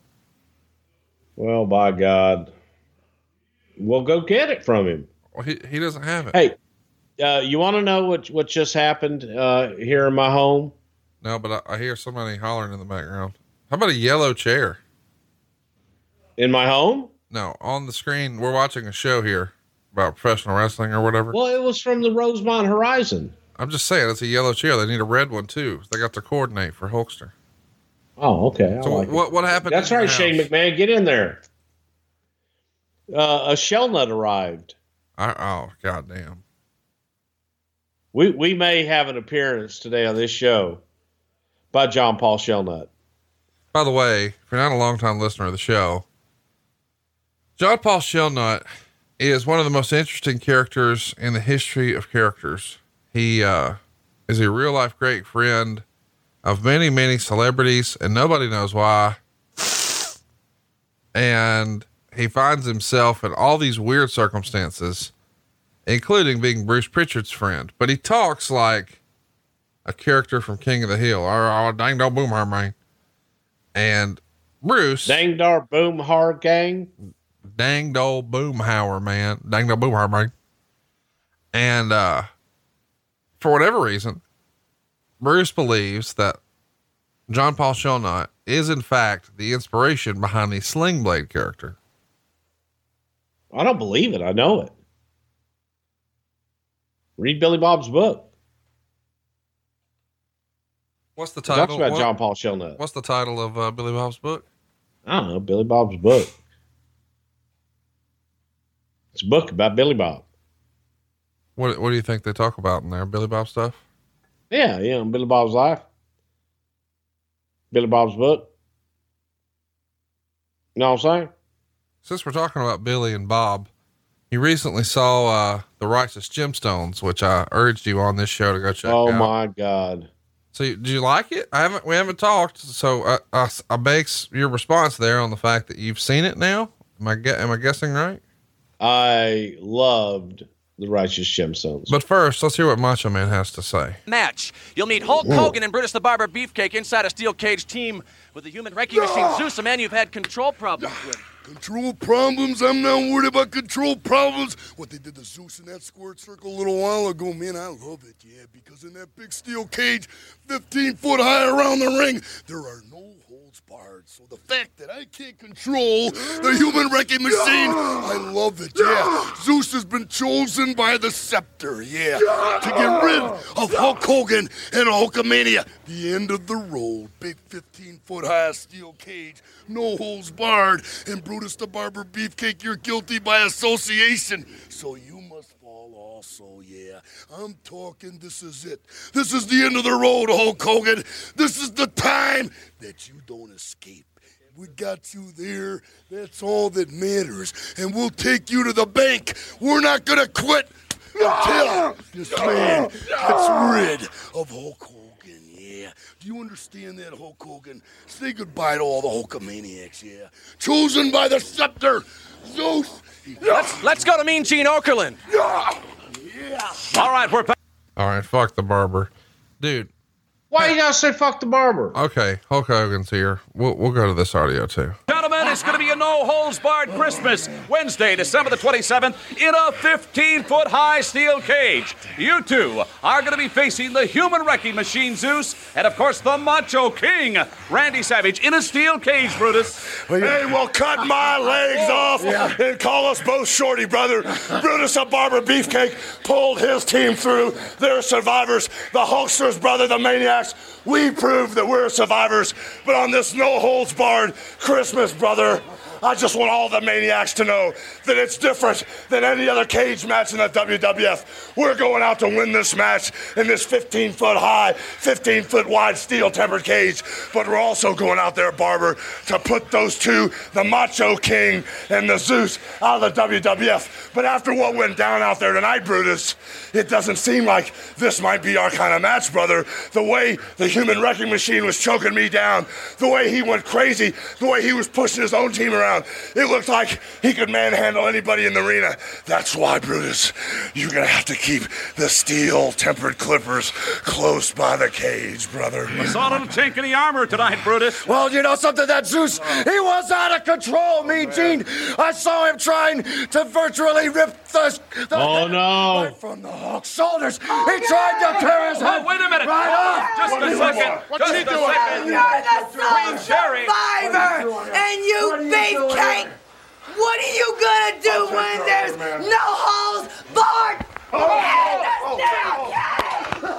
What was that? Look out, it's pandemonium in the locker room. I love it. I don't believe this. So we see Sherry come in and literally throw baby powder in Hulk Hogan and Brutus Beefcake's face, and they fall over. And like nobody's getting Beefcake. I mean, nobody's getting Savage off of Beefcake. No, they're leaving him. Fuck them. Let's save Hulk Hogan. Let's play this audio here. Giant joined forces with Jim the Anvil Neidhart and Haku, along with fellow teammates, the Rockers and the Busters. It's the Ultimate Warriors against the Heenan family. Team captains Roddy Piper and Ravishing Rick Rude joined forces with fellow teammates Superfly Jimmy Snuka, Mr. Perfect, along with the Bushwhackers and the Fabulous Rougeaus. It's Roddy's Rowdies versus Rude's Brood. The Survivor Series continues. Dude, how fun is the old look and feel of these shows? Hits me in all the right feels. There you go. And it does. I'll give you a little bit of history on this. It was this show, this night, this building, that Raymond Rougeau retired. And he reminded me of that the other day when he came up to me and said, Bruce, do you know what happened right here 30 years ago? Thinking, and I'm looking at him. I go, so, well, this was where we did the snake. He says, my last match. I retired. And Raymond Rougeau is one of the good guys in the business. Just one of the all-time classy, wonderful good guys. What about? I'll see you here, Jess. How about Jesse's pilgrim hat? Where do you think you guys got that pilgrim hat? I think Jesse brought it with him. No. You had to source it locally. You went to a store. What was the name of the store? God damn it. We need answers. No, Jesse went to a store. What store? Pilgrim Hats are us and shit. Thank you. We got there eventually. Yeah. I just went a little different way. Man, look at all the fucking mustaches in this shot. I wish we had Mean Gene so we could have 4 of the exact same porn stashes. Well, there's only 2. Well, I mean, Lanny's got one. Rude's got one. Both Rougeaus have one. Jacques doesn't have one, does he? I don't know. Fuck off, Bruce. You're just making shit up now, Conrad. What does it matter? Perfect doesn't have one. I'm calling the bullshit on this. Sean Mooney doesn't have one. I didn't say everybody had one. Oh. Well, fuck. Yeah, fuck you. What are we arguing about then? You just wanted to get loud. Oh, I do that sometimes. About a week before the show, Roddy Piper makes an appearance on the Arsenio Hall show. Arsenio Hall, you know, for our younger listeners, fans may not even know that name. But he had a pretty quote unquote hip late night show back in the era where there was just the Tonight Show. Was the, I mean, how did the relationship with Arsenio Hall and the WWF go where you guys got so many appearances there? Hulk Hogan, the Ultimate Warrior, the Macho Man, Roddy Piper, lots of folks made a stop off on Arsenio's show. Well, Arsenio was a fan, so that helped a lot in Arsenio and his folks at Book. Hello there, Gene. Oh yeah. I'm going to play those stairs are stiff, by God. Here we go. I'm gonna play this. You can't. How many times have I told you? How many times have I told you? You can't have lunch till after the. You're being sneaky again. After the match, you can have lunch. You see, what? That's okay. After you see what we got is we got bone breakers here. We got people rude up there smiling and laughing and having a great time. Perfect. Easy boys. Don't eat nothing. Oh. Them bones, them big bones, them bones, them big bones, them bones. We're wild, we're bold, we don't do what we're told. Out of your mouth, back, leave it, no, to the ring, let's go. All right, some loose cannons here in the form of Roddy's Rowdies. Let's go back to the arena. Holy Moses, did you see that? Yeah, we did that. Was that a Bruce Pritchard pre-tape right there? I was probably running guerrilla at that point. That was probably just okay, guys, here's what we're going to do. Go get it done. And it happened. Not a whole lot of production per se. Them bones, them big bones. You know. The fuck were we just talking about before that, Conrad? You totally forgot. I didn't forget shit. I was talking to you about Arsenio Hall and how he was. Oh, Arsenio Hall. Okay. Thank you. So Arsenio Hall was a huge fan of WWE, and his booking people also realized that we had strong syndication and that we were just, we had a great following, and they reached out to us, and there was Jay Leno, I guess, at the time, on the Tonight Show, and that was his only competition was Arsenio Hall. And Arsenio went after a completely different audience than what the traditional Tonight Show audience was. Kind of a cooler, younger, hipper audience, which then brought in the WWE stars. And Arsenio loved it. Arsenio liked to have those guys on because he knew the audience that they brought to the table. And it was just one of those really good relationships that was beneficial for both parties. Man, how about Rick Rude here? Like $1 million. Yeah.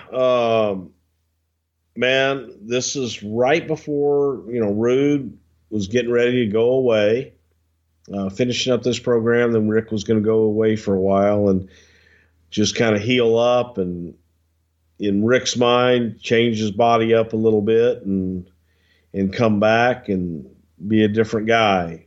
And he did. He did. When he came back with the short hair, it was a different deal.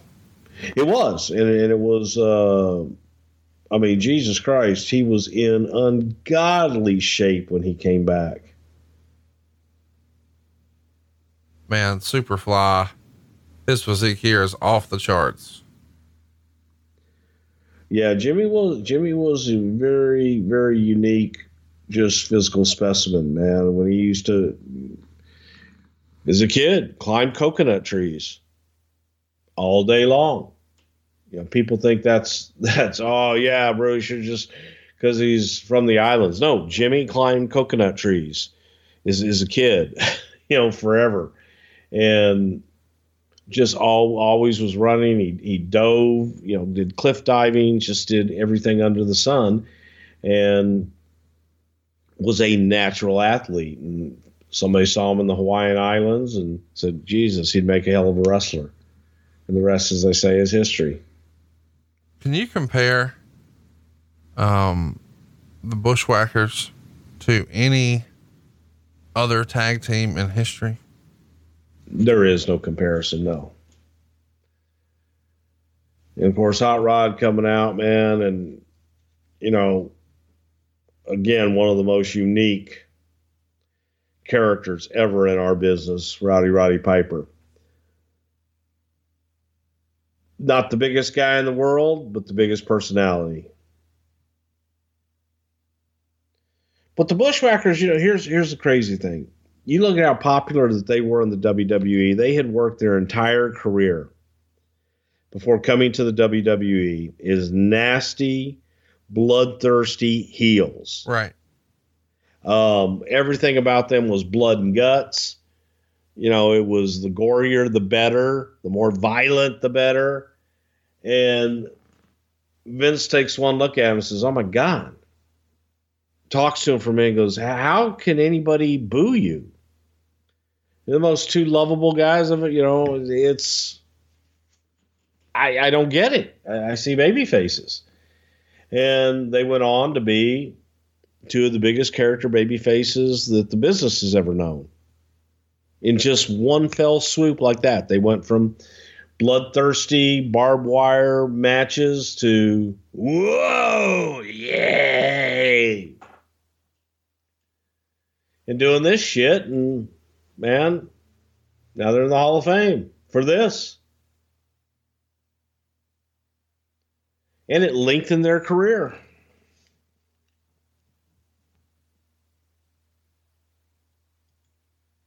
Mr. Perfect, at this point, still undefeated in the company. Does that present a particular set of challenges? No, not at all. He's still perfect just because he's not going to lose here. He's going to be the sole survivor, but I'm saying, is that just a no-brainer at this point? Probably so in this match, but believe it or not, the win, you know, winning and losing, that wasn't what Perfect was all about. It was everything else that he could do that was absolutely perfect. He's perfect. I loved the Mr. Perfect character. By the way, we're home stretching it, boys and girls. After this, we've only got one more match remaining. It's the Ultimate Warriors taking on the Heenan family. And I'm sure we're going to talk about it a little later, but I want to go ahead and jump the gun a little bit. We had a USA special on the USA Network, November 12th, the Survivor Series Showdown. And that is actually taped on November 1st in Wichita, Kansas at the Kansas Coliseum. Vince and Jesse are doing commentary for the show. You'd see Tito Santana, and he's seconded by Dusty Rhodes, pin the Big Boss Man, who's got Slick and Akeem with him. That's 11 minutes, 35 seconds. Rhodes would hit the Boss Man with his own nightstick behind the referee's back and then place Santana on top of Boss Man. And, there's your finish. Next up, we got Mr. Perfect with the Genius, pinning Bushwhacker Butch with Bushwhacker Luke on the outside. Just under 7 minutes, Perfect Plex gets her done. Macho King would have Sensational Sherry with him when he beat Hercules. After just about 11 minutes, he would use Sherry's loaded purse. And when Sherry distracts the referee, boom, we're done. And then the Intercontinental Champion, the Ultimate Warrior, would defeat Tully Blanchard, who had Bobby Heenan in his corner by DQ. After about 6 minutes, when Arn Anderson would interfere, and after the bout, Jim Neidhart, Shawn Michaels, and Marty Jannetty all make the save. And I believe this is actually Tully Blanchard's last match in the WWF. We'll circle back to that in a minute. The last match on the show here is Ted DiBiase pinning Demolition Smash after 10 minutes and 11 seconds. Of course, Zeus is going to interfere on the floor, and you know what happens from here. We get the $1 Million Dream. Axe eventually makes the save. But the Survivor Series showdown, how do you guys negotiate extra time to essentially be an infomercial for your pay-per-view? Well, because USA Network, they look at it as, they don't look at it as an infomercial. They look at it as another opportunity for ratings and more eyeballs on their network. And we're looking at it as another opportunity to sell this pay-per-view, and it's cable to cable. If you have cable and can see this, then the majority are then going to have access to pay-per-view. And USA just wanted the content. USA was always looking for unique, different content. This was a special that they could promote and sell as a special. So it was a win-win for everybody involved. And we obviously didn't present it as, here's an infomercial. It was presented as, hey, here's a preview of one of our bigger events, and we're going to give you that preview here on USA. So it's a little different than we want to do an infomercial. Let's talk about Tully. What do you remember about Tully's time coming to an end here? Well, I remember, just getting the news that Tully was gone. And then the rumor and the scuttlebutt was that after Tully had given his notice, Tully and Arn had given their notice, and they were going to go back to WCW or NWA, whatever it was at the time, that, Tully didn't care, and Tully had gone out and partying, and whatever the next day was a drug test, and Tully flunked the drug test. So he was, kind of left with no choice that, well, now you're suspended. You're not even going to get to finish out your notice because you fucked up and just couldn't wait another couple weeks or whatever, however long it was, to go out and party. So that's the scuttlebutt. The rumor is he fails for cocaine. It's kind of hard to fail a drug test for cocaine, is it not? I don't know what. I mean, you told me that cocaine's out of your system in 24 hours, and that's why it was your go-to in the 80s. Is that not what you told me personally? Nope, with your I never told you that. No, I'm making a cocaine reference. Help me understand. Is that the same thing you heard, that he failed for cocaine? I believe so. Yeah, I do. But I don't know that. I wasn't privy to that shit other than guys gone, but that is what I heard. Yes.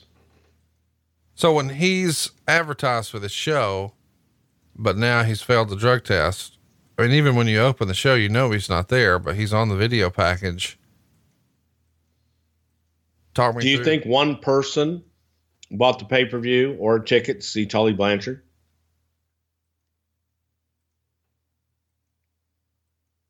Do you?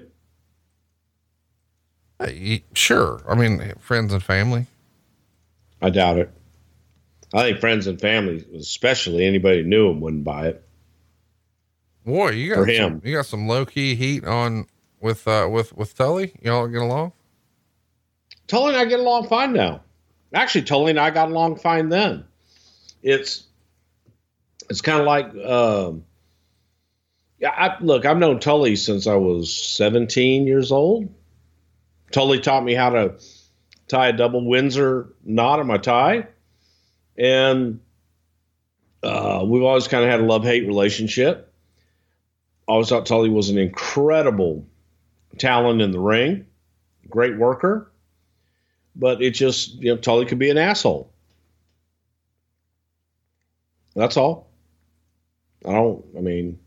Last time I saw him with his daughter at a convention, and we had a very pleasant conversation. He looked great and so on and so forth. We all grow up and change, but at the time, Tully was an asshole. Give me an example of assholeian behavior from Mr. Blanchard. Just being a smart ass about, everything. and kind of a holier than thou attitude. There were times back in the day in the Texas territory, I remember, where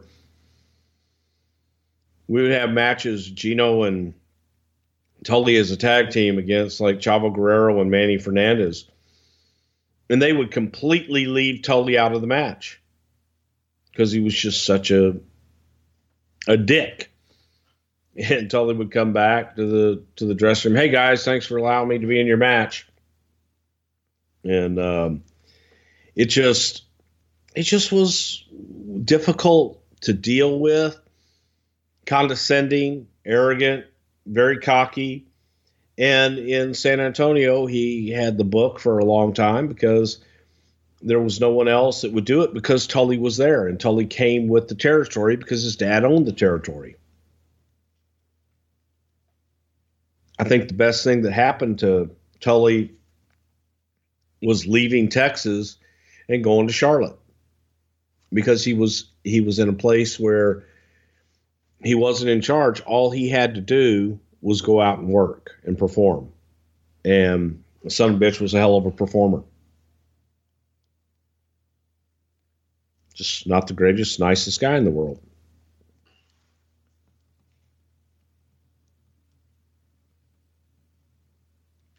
Talk me through a bushwhacker match in this era. Well, they've already done about 10 minutes more than they normally do.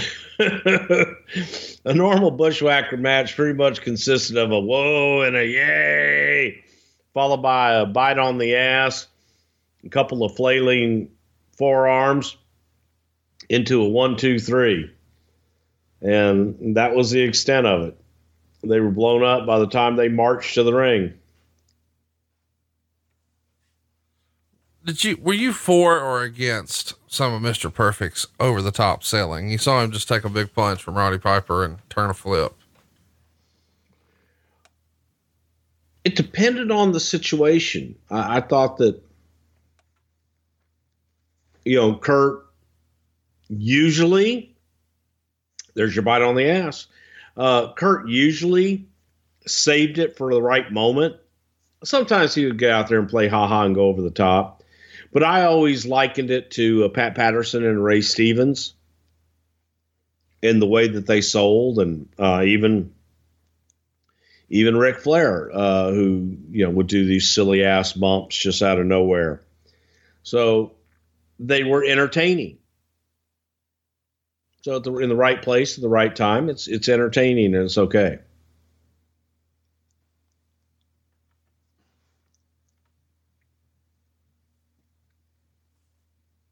It's weird to watch this when you know that we lost Piper, we lost Perfect, we lost Snuka.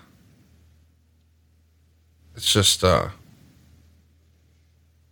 don't know. Yeah, it's a little surreal. Rude's gone. But we got to a lot can happen in 30 years. We got to keep the Genius. We got to keep the Bushwhackers. That's something, I guess. Referee Freddie Sparta still alive. Shane McMahon, your outside referee, still kicking. He's not only alive; he's jumping off shit somewhere. Somewhere, this is true. I heard he had a stunt plan for Thanksgiving where he planned to jump off the roof of his mansion, his estate, into a vat of mashed potatoes. Can you confirm or deny? See, that's rumor and innuendo. Okay. He doesn't live in a mansion. He lives in a high rise. I'm aware, but he's going to jump off that son of a bitch into a vat of mashed potatoes. Okay. See, and it's fucking dressing. Oh, this is where the shit just gets all. I didn't know that Yankees did dressing. I thought y'all did stuffing up there. What's the difference? Are you serious right now? Yeah. Huge difference. Please explain the difference. All right. I'm glad you asked. Stuffing is different. Please tell me how. Please tell me the difference between stuffing and dressing. Dressing is made from cornbread, and stuffing it's made from breadcrumbs. That'd be untrue. Okay, what is it then? Stuffing is stuffed into the cavity of the turkey and cooked in the turkey. Not always. Sometimes it can be stovetop. Then it's dressing. No, it's not. Dressing's Yes, made it in a is. goddamn oven. In a fucking casserole dish, like a sheet pan. No, that's dressing. Yeah, that's what I said. Stuffing is in the bird. Or on a stovetop. No. Dude, look up stovetop stuffing, you son of a bitch. Okay. That's not real stuffing. Wait. That's a fucking marketing ploy. You got heat with stovetop? You want a good recipe? You take your stovetop stuffing. This is for all you bachelors out there. And if you're listening to this on Thanksgiving, you probably are.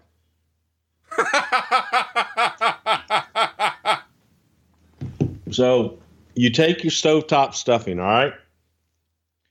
And you cook up all your shit. And then when you add it and you stir it all up, when you go to let it set, you take a can of chicken, you know, like instead of tuna fish can, you know, they got the cans with like chunk chicken, and you dump that in the stovetop stuffing, and then you stir it all up, and then you let it set. Well, the heat from the stovetop stuffing there at the time, it will like warm up your chicken. And then when you get it out, you got like a dish, you got like your chicken and your stuffing and all that shit all in one thing. Yep.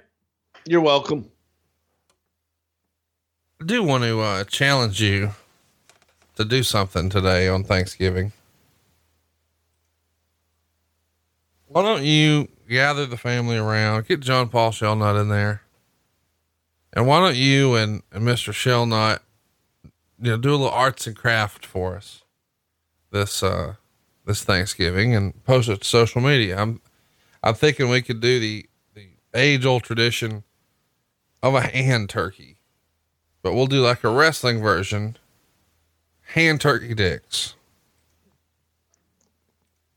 What? You're going to draw a hand turkey with your penis meat. You know, you got the neck, the feathers, the body would be, you know, your sack meat. Well, you go ahead and you do that. Put on your Twitter account thing. No, listen, Tony's already done it. We've, I believe Tony's done it. I believe there's a lot of things Tony's done that you're never going to get me to do. A lot of things. And I do mean a lot of things. Why won't you even entertain the idea of a hand turkey? I have no desire to hand turkey. Dude, do you know how much your daughter would love a hand turkey? She probably made them for you and your son. Both your kids made hand turkeys in school. I know they did. Let dad make them one. Okay. I'm going to share another moment of my childhood with you. Okay. We had to write a poem, and I had to be about 8 years old, maybe 7, 8 years old, second, third grade, something like that. And we had to write a poem with our hand turkey. By the way, everybody in the match now is dead, and their faces are on the back of Rick Rude's trunks in front of tombstones. Continue. No, they're not. Yeah, Piper and Snuka's faces are in front Lanny's of a still out there. Oh, yeah. I'm talking about in the match. Lanny's not in the match. Okay. Anyway, continue. So underneath it, you had to write a poem about Thanksgiving. And I'll never forget, my dad helped me write this poem, and I remember it to this day. The turkey gobbles in the yard. To stop him will be very hard. Thanksgiving comes but once a year. Thanksgiving Day will soon be here. That's it. It's like a haiku. That's really not your best work. It was for fucking 8 years old. Well, that's what you did back then, but I'm going to look and try and find that because I have that somewhere. How do you spend your days now? Well, I'm going to tell you, Conrad, these days I've been spend my days working hard on the go, but the hands on the clock keep spinning too slow, 'cause I can't wait to be alone with my baby tonight. You know, my baby's got me wrapped around her little finger, but you know that I will walk through hell and back to be with her, 'cause I can't wait to be alone with my baby tonight. Well, who needs the Macy's Day Parade with entertainment like that? And damn right, you got Rene Goulet in there trying to break up a fight, but he's like a pantomime in a box. When did you realize this Survivor Series concept really sucked a dick? Why? It's great. It's different. It's taking forever. Yeah, it's kind of long. Kind of long. I can't have you shit. Are we back at Halloween Havoc? That's what I was about to say, dude. Something about Halloween. Is not as long as Halloween Havoc. No, it's still going somewhere. Yeah, thank God we cut off Halloween Havoc at the 19th match. This a bullshit. I'm going to tell JJ.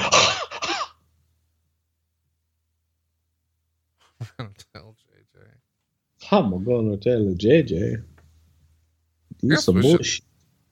You, I don't know why, but you doing that voice makes me think of one of your other awful voices that you do, the Iron Sheik. You referenced Sheiky Baby earlier. We're actually going to be covering Sheik here coming up next month here on the show. The Iron Sheik. I know I do not comprehend for to be. You say iron, I say iron because the aura. Maybe I humble you, bitch. Maybe I humble you, bitch. Conrad, you ever been humbled? Yeah. Really, by Sheiky? No. Who humbled you? Life. Oh. I mean, nobody. I worked with him in Tulsa. Did he try to break your back and fuck you in the ass? No. Did you ever see him try to break somebody's back and fuck them in their ass? Can't say I have. I've seen him try to break someone's back. Yeah. What was Iron Sheik? We know he's a party guy from a drug standpoint. Was there such a thing as Sheik rats? I can't say I ever witnessed a Sheiky poo that way. I don't know why, but that idea just tickles me. There is a perfect plex. No, it really was. God, Kurt Hennig was so good. One of the absolute best, and that's the finish. Your sole survivor, Mr. Perfect. Coming up next, it's the last match on the show. The Ultimate Warrior's here. And by the way, we should mention, we've got something coming up really fun next week. One of our most requested shows ever. Tuesday in Texas. It's a show that Bruce was not technically under the employ for the company, but he was in attendance. It's in San Antonio, Texas, December 3rd, 1991. We'll have Bret Hart working with Skinner, Randy Savage working with Jake Roberts, the British Bulldog and the Warlord. Repo Man is going to team up with Ted DiBiase to take on El Matador and Virgil. And then in our main event, Hulk Hogan is going to challenge The Undertaker for the world title. It's an interesting concept and a fun show that was really paying off a lot of stories. I mean, the Savage Jake stuff, and I was a big fan of what they were doing with Hogan Undertaker. This should be a fun episode. Don't you agree? Is this going to be a watch along? Yeah, I think so. I mean, you weren't there, so we will have a lot of news and notes, but we'll definitely do a watch along because you haven't seen it since you saw it live there, right? This is true. I have not. Tuesday in Texas was in Austin, right? Austin or San Antonio? San Antonio. Yeah. The next day was TV in Austin. And this is upstairs in the Rosemont Horizon. No, this is downstairs in the Rosemont Horizon. I'm going to play right outside of Gorilla. Here's the audio. Well, there has been some speculation. There has been some dissension in the Heenan family. I think you just confirmed it. But you must admit, Rowdy's certainly gave you a lot more trouble tonight than you had expected. No, they didn't. We expected a lot of trouble from Rowdy's, but we expected a win. We had what you might call the perfect combination, and now it's time to celebrate Turkey Day the ravishing way. Was that perfect or what? Let's go to Mean Gene Okerlund. He's standing by with a truly awesome foursome, the Ultimate Warriors. Yeah! All right, ladies and gentlemen, we are just moments away from the members of the Bobby Heenan family facing these four men, the Ultimate Warriors, including Powerhouse Jim the Anvil Neidhart. Yeah! Heenan family, Haku, Brainbusters, Andre the Giant. I hope we don't ruin your Thanksgiving dinner. I hope we don't eat too much. Oh, please, the Rockers, Marty Jannetty. Oh, yeah. It's going to be a whole lot of rocking and rolling, a whole lot of strutting and strolling and taking care of business because we are fired up and we are ready. The Ultimate Warriors are going to rock this town. Heenan family, get ready because we're going to take you downtown Survivor Series style. And get ready because the Ultimate Warriors are coming with both guns loaded. Isn't that right? Each one of these men have taken steps in parts unknown. Each one has an organ donor card.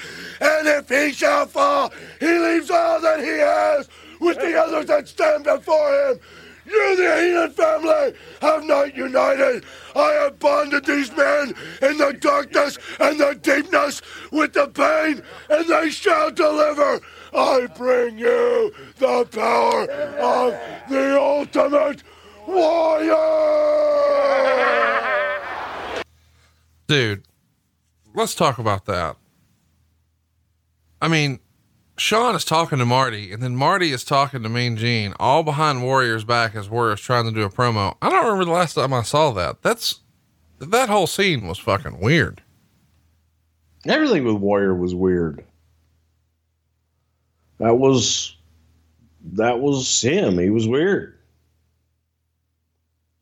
Thanks. Well, no, that my takeaway on that whole thing was how fucking young Shawn Michaels was. Oh, yeah. Babyface assassin. But again, they're doing their shit and Warrior's just oblivious, walking in front of the camera and just taking everything over and back and forth and doesn't give a shit. And it just was mind-boggling. But most of his stuff was. Pulling on Neidhart's goatee there in a very strange way. But yeah, that was the appeal of Warrior. It was odd. It was different. It was not the norm of what anybody else did and what you would normally do. God damn, look at them rockers. Yeah, I'm going to play a little audio here. And look at this, Neidhart's getting beat up in the corner. Oh, this match is turning into a Donnybrook here. This thing's going wild. And look at the Anvil unloading. Yeah, Andre did not like Marty and Sean. The bell hasn't even rung yet. And look, we don't have all the team members out there yet. Yeah, but the big man Andre the Giant's going to eliminate the Anvil before the bell even starts. And he liked Jim, and he was about killing Jim. And there's Warrior just waits forever till all of his team gets decimated before he can come out. No theme music for his run out, but here he comes to Clear House. You hear the crowd going wild. Man, they're all about some Ultimate Warrior. Yep. The Giant's out. Yeah, we should mention this is really the first high profile match that Haku and Andre are going to have. They'll start pairing up after this as the Colossal Connection. And they're even going to win the tag titles right here in Huntsville, Alabama before you know it. Probably 3 weeks after this, maybe 2 weeks after, something like that. Well, it was next TV taping, so that's roughly right. And then, Andre got himself some new trunks, some new, an over the shoulder garment here, navy blue. which I thought looked better than the black. Man, I love Arn Anderson. He's doing his best here with the Ultimate Warrior. He's trying. He's like, please, God, someone else hit me. Oh boy, do I owe you money?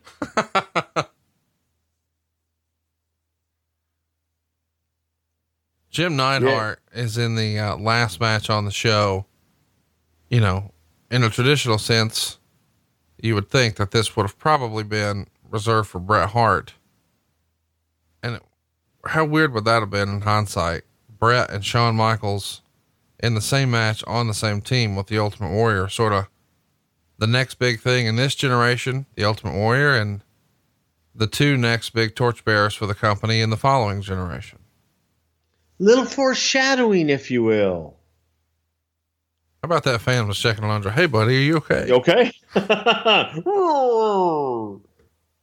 Oh, it looks like Andre leaving the bar at 4 a.m. Vodka. How about Renee? Oh, more vodka. I get more vodka. Man, I love the way Haku just fell on his back and let Jim run over him. Instead of doing the whole drop down gimmick where you fall on your stomach and they skip over you, he dropped to his back and I don't know. That was cool. That's called innovation there, Connie. He's an innovator. Don't do the norm of what everybody else is doing. You be unique.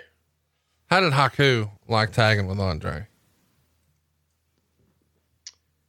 A lot of respect for each other, man. They got along and had been friends for years. Haku came up in the dojos in Japan and worked with Andre over there, and just a lot of mutual respect.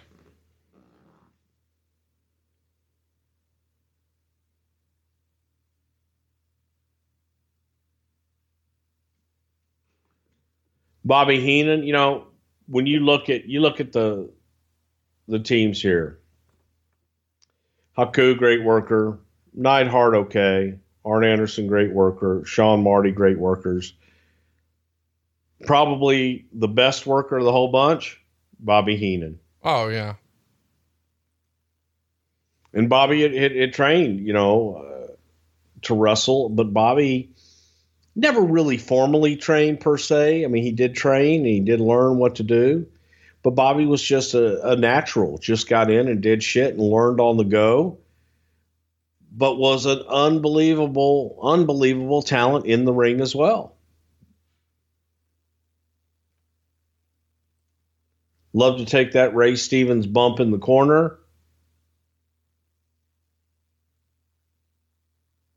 Man, it's so fun to watch an early Shawn Michaels.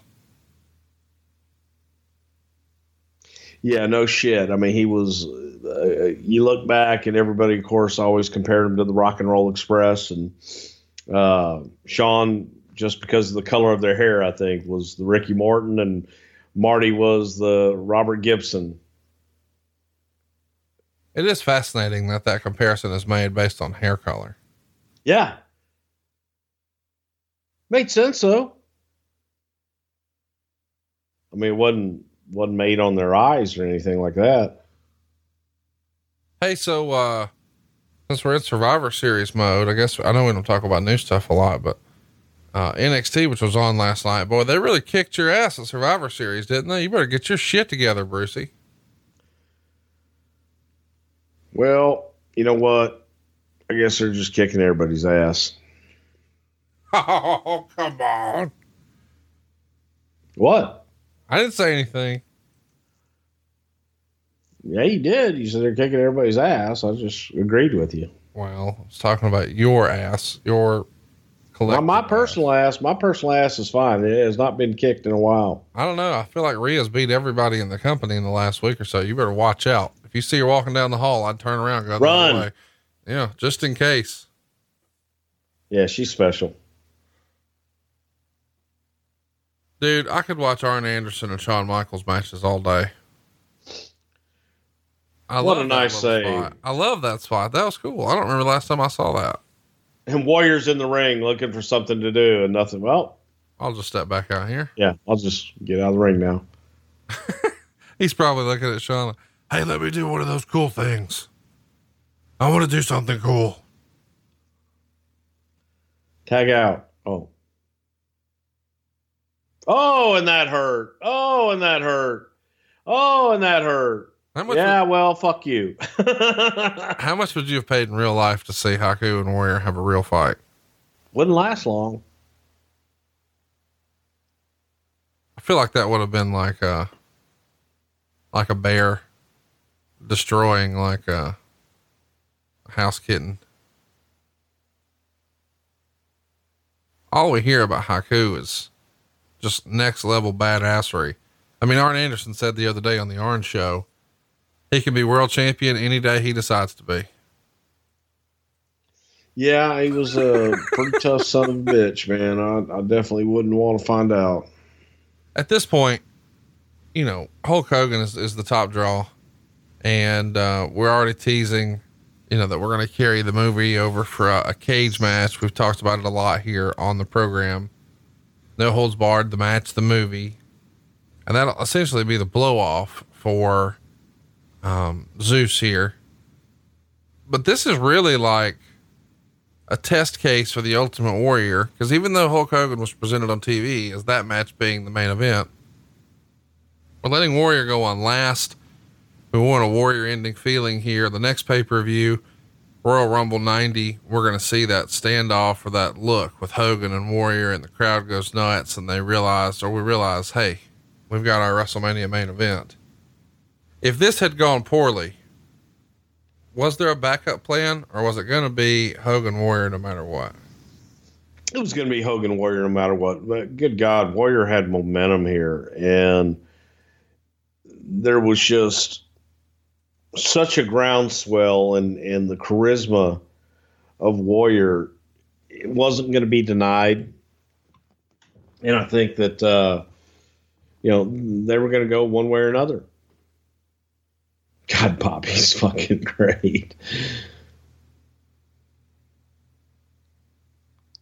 Yeah, Bobby Heenan, just underrated for his in-ring work, and could go in and have a match with anybody. I mean, he had matches with Warrior, and actually had matches that were decent. That looked like a 3 count to me. Who's this referee? Earl Hebner. Jesus Christ. Shane McMahon's doing one fine job on the outside, just pacing around. Does Shane just really want to be out there in front of the crowd, be a part of it? Oh, Shane wants to be in the ring right now with Shawn Michaels. That was, this was during the time that the summer preceding this, when we had been on the road and Shane had got his first taste of being in the ring. And you knew he wanted it, even though we had been lectured and threatened not to let him get in the ring and do anything. Yeah, I listened back then too. I feel bad for Arn watching him wrestle the Ultimate Warrior here, just based on everything we've heard. Because at any minute he's going to get hit for real. Well, right now I guarantee he's getting the shit squeezed out of him too.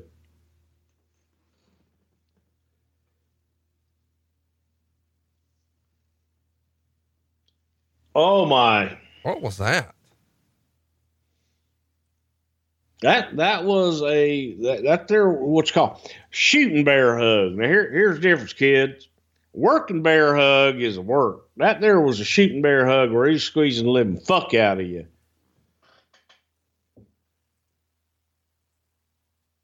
How do you remember? We talked earlier about Akeem a little bit. He doesn't leave here.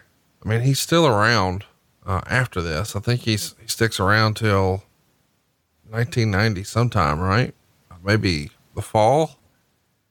How do you patch things up where he slides back in and he's okay? Sometimes all it takes is to get away from the business for a little while. Get away, go home, heal up, and you put your life and put everything in perspective. Okay. I can go home. I can go work somewhere else. I can find a job. I can do something that is going to be more conducive to my lifestyle. Or, you know what? This is how I make a living, and swallow it and head on back to work. So I think that that's kind of what happened with George, in that he realized, this is what I do. This is what I want to do, and got back to work.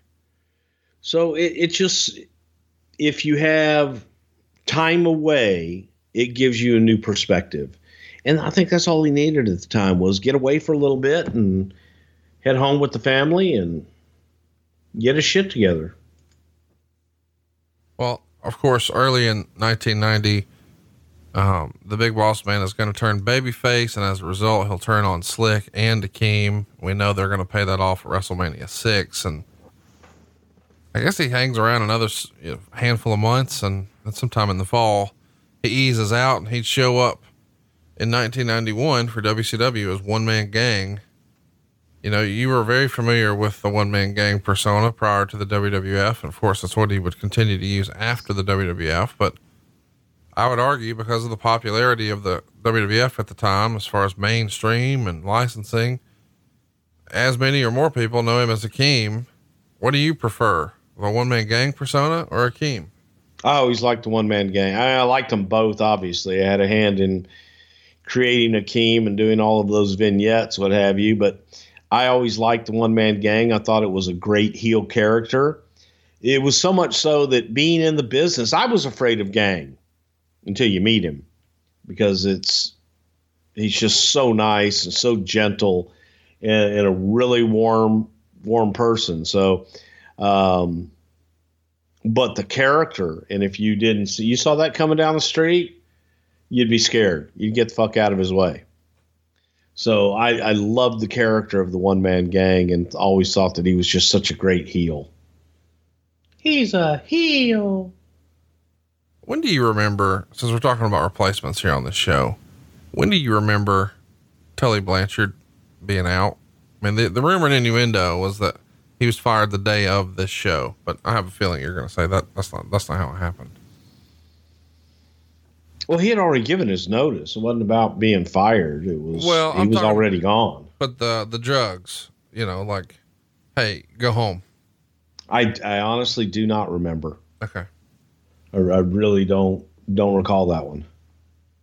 I remember it all happening. I just don't remember a time frame on that. It just was unfortunate, and I know Arn was pissed off.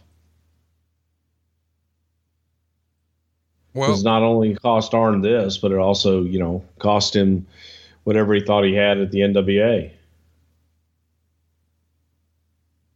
How about a little finger pointing action here with Arn and Bobby Heenan? Well, again, a little foreshadowing for Arn and, for Bobby to be able to fire these guys and get rid of them. And if they're not listening to him and taking orders properly. Yeah. You know what? In my research, I said earlier, it was his last match on November 1st. It turns out he had subs for him on the 2nd, the 3rd, and the 4th, but he was back wrestling on the 5th. He being Tully Blanchard, goddamn pal. But he had subs again starting on the 10th, and those would roll through for quite a while. So after missing a couple of shows, he does make a few other shots, and then he's gone for real. So I don't buy the rumor and innuendo that he was fired the day of the pay-per-view. Yeah, I wish I could recall that. I don't remember that one at all. Obviously, it was around this time, but don't know. Fascinating to me that, this is coming to an end, and one of the best tag teams ever, and we never see them again. Look at there. Picture perfect fucking spine buster. And that's going to be it for Shawn Michaels. And supposedly, I think Arn has said that Shawn was not too happy about getting pinned with a finisher here on the show.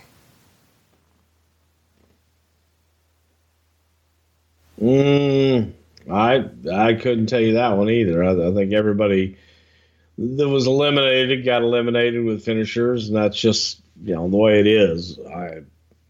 Maybe he expressed something to Arn personally, but I did not experience that. Look at Bobby. Bobby going up top. Will he come off to the floor? He would have done it. Bobby would have done it. He ain't scared. Talk to me about Bobby Heenan. When do you guys decide to pivot to him as the replacement? Is that a game day decision, or were there other ideas kicked about? It was a lot. Oh God, it was just logical. It was the Heenan family. Who better? Yeah.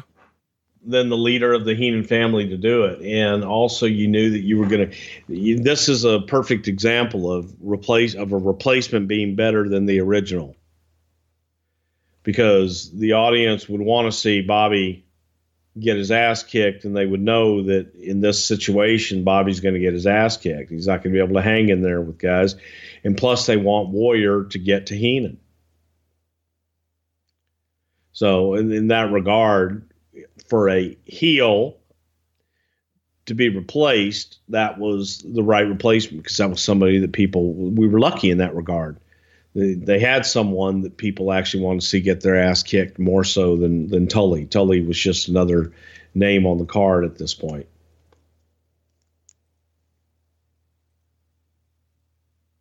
Ultimate nice Warrior. Little low blow there.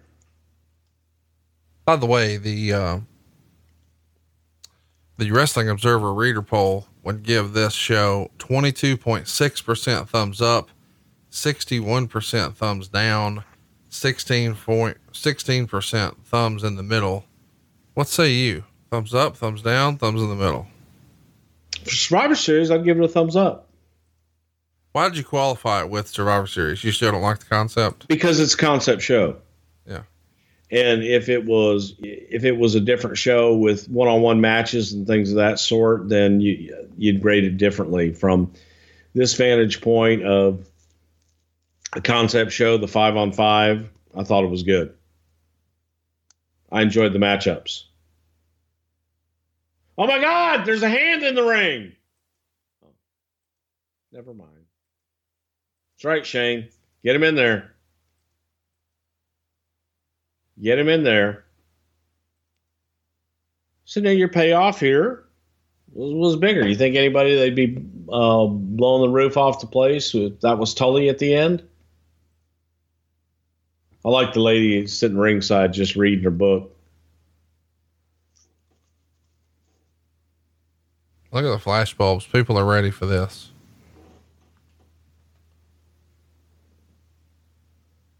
I like that Bobby's wearing like his best little miniature Andre outfit. Bobby was wearing that long before Andre even. I know. I'm just trying to. Well, no, I was going to say that was Andre's Bobby Heenan outfit. Oh, I like what you wear. Make me one.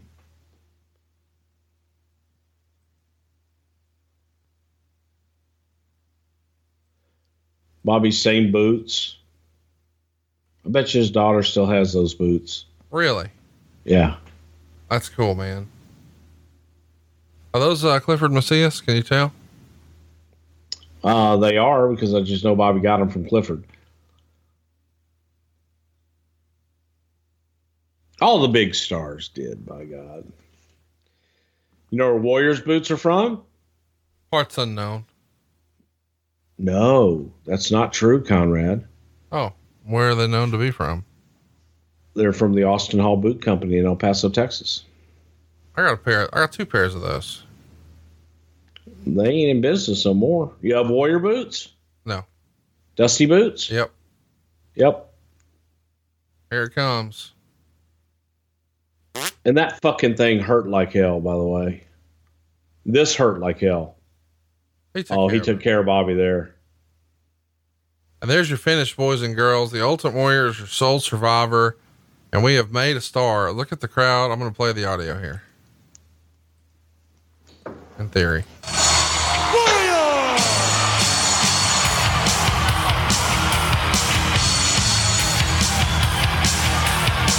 Heenan holding his head, just about able to stay on his feet as the Warrior shows off that Intercontinental belt. For a show like this, I love he's running down Heenan in the aisle. For a show like this, are you on headsets in Gorilla, or where are you? Yeah, I was timing the show, Gorilla. Right beyond the curtain. Right on the other side. You know, in hindsight, it's kind of a shitty thing of Warrior to just run from behind and tackle Bobby in the aisle. That's sort of heelish. Well, sometimes you just got to get out the true personality. Boy, that's hurtful. Well, no, it was from a audience standpoint when you're looking at it, and what would you do? It's like Stone Cold Steve Austin. That character was a heel, but people loved it. That was a heel thing to do, but as a babyface, it was the right thing to do. We hope that the right thing to do for us is to watch Tuesday in Texas next week, one of our most requested shows. Looking forward to it. If you've got a question for us, just find us on Twitter at Pritchard Show. We'll have our man Dave Silva go ahead and ask questions, and we'll be ready for you next week right here on Something to Wrestle With. Bruce Pritchard. Shaka God. Happy Thanksgiving, everybody. Enjoy your turkey con poncho via. John brings his skewed sense of humor. Jeff brings tips to cut strokes off your next round. Together, it's those weekend golf guys. They'll pay a lot of money to PXG and Titleist and Callaway and on and on and on, right? How many yards do you think you're going to pick up with that extra driver? I think I can get an extra 5 to 10. What if I give you 15 to 20? You pay me more. Jeff Smith teaches on the sliding scale. Those Weekend Golf Guys, the podcast, part of the Believe Network. Just search BLEAV on YouTube or wherever you listen.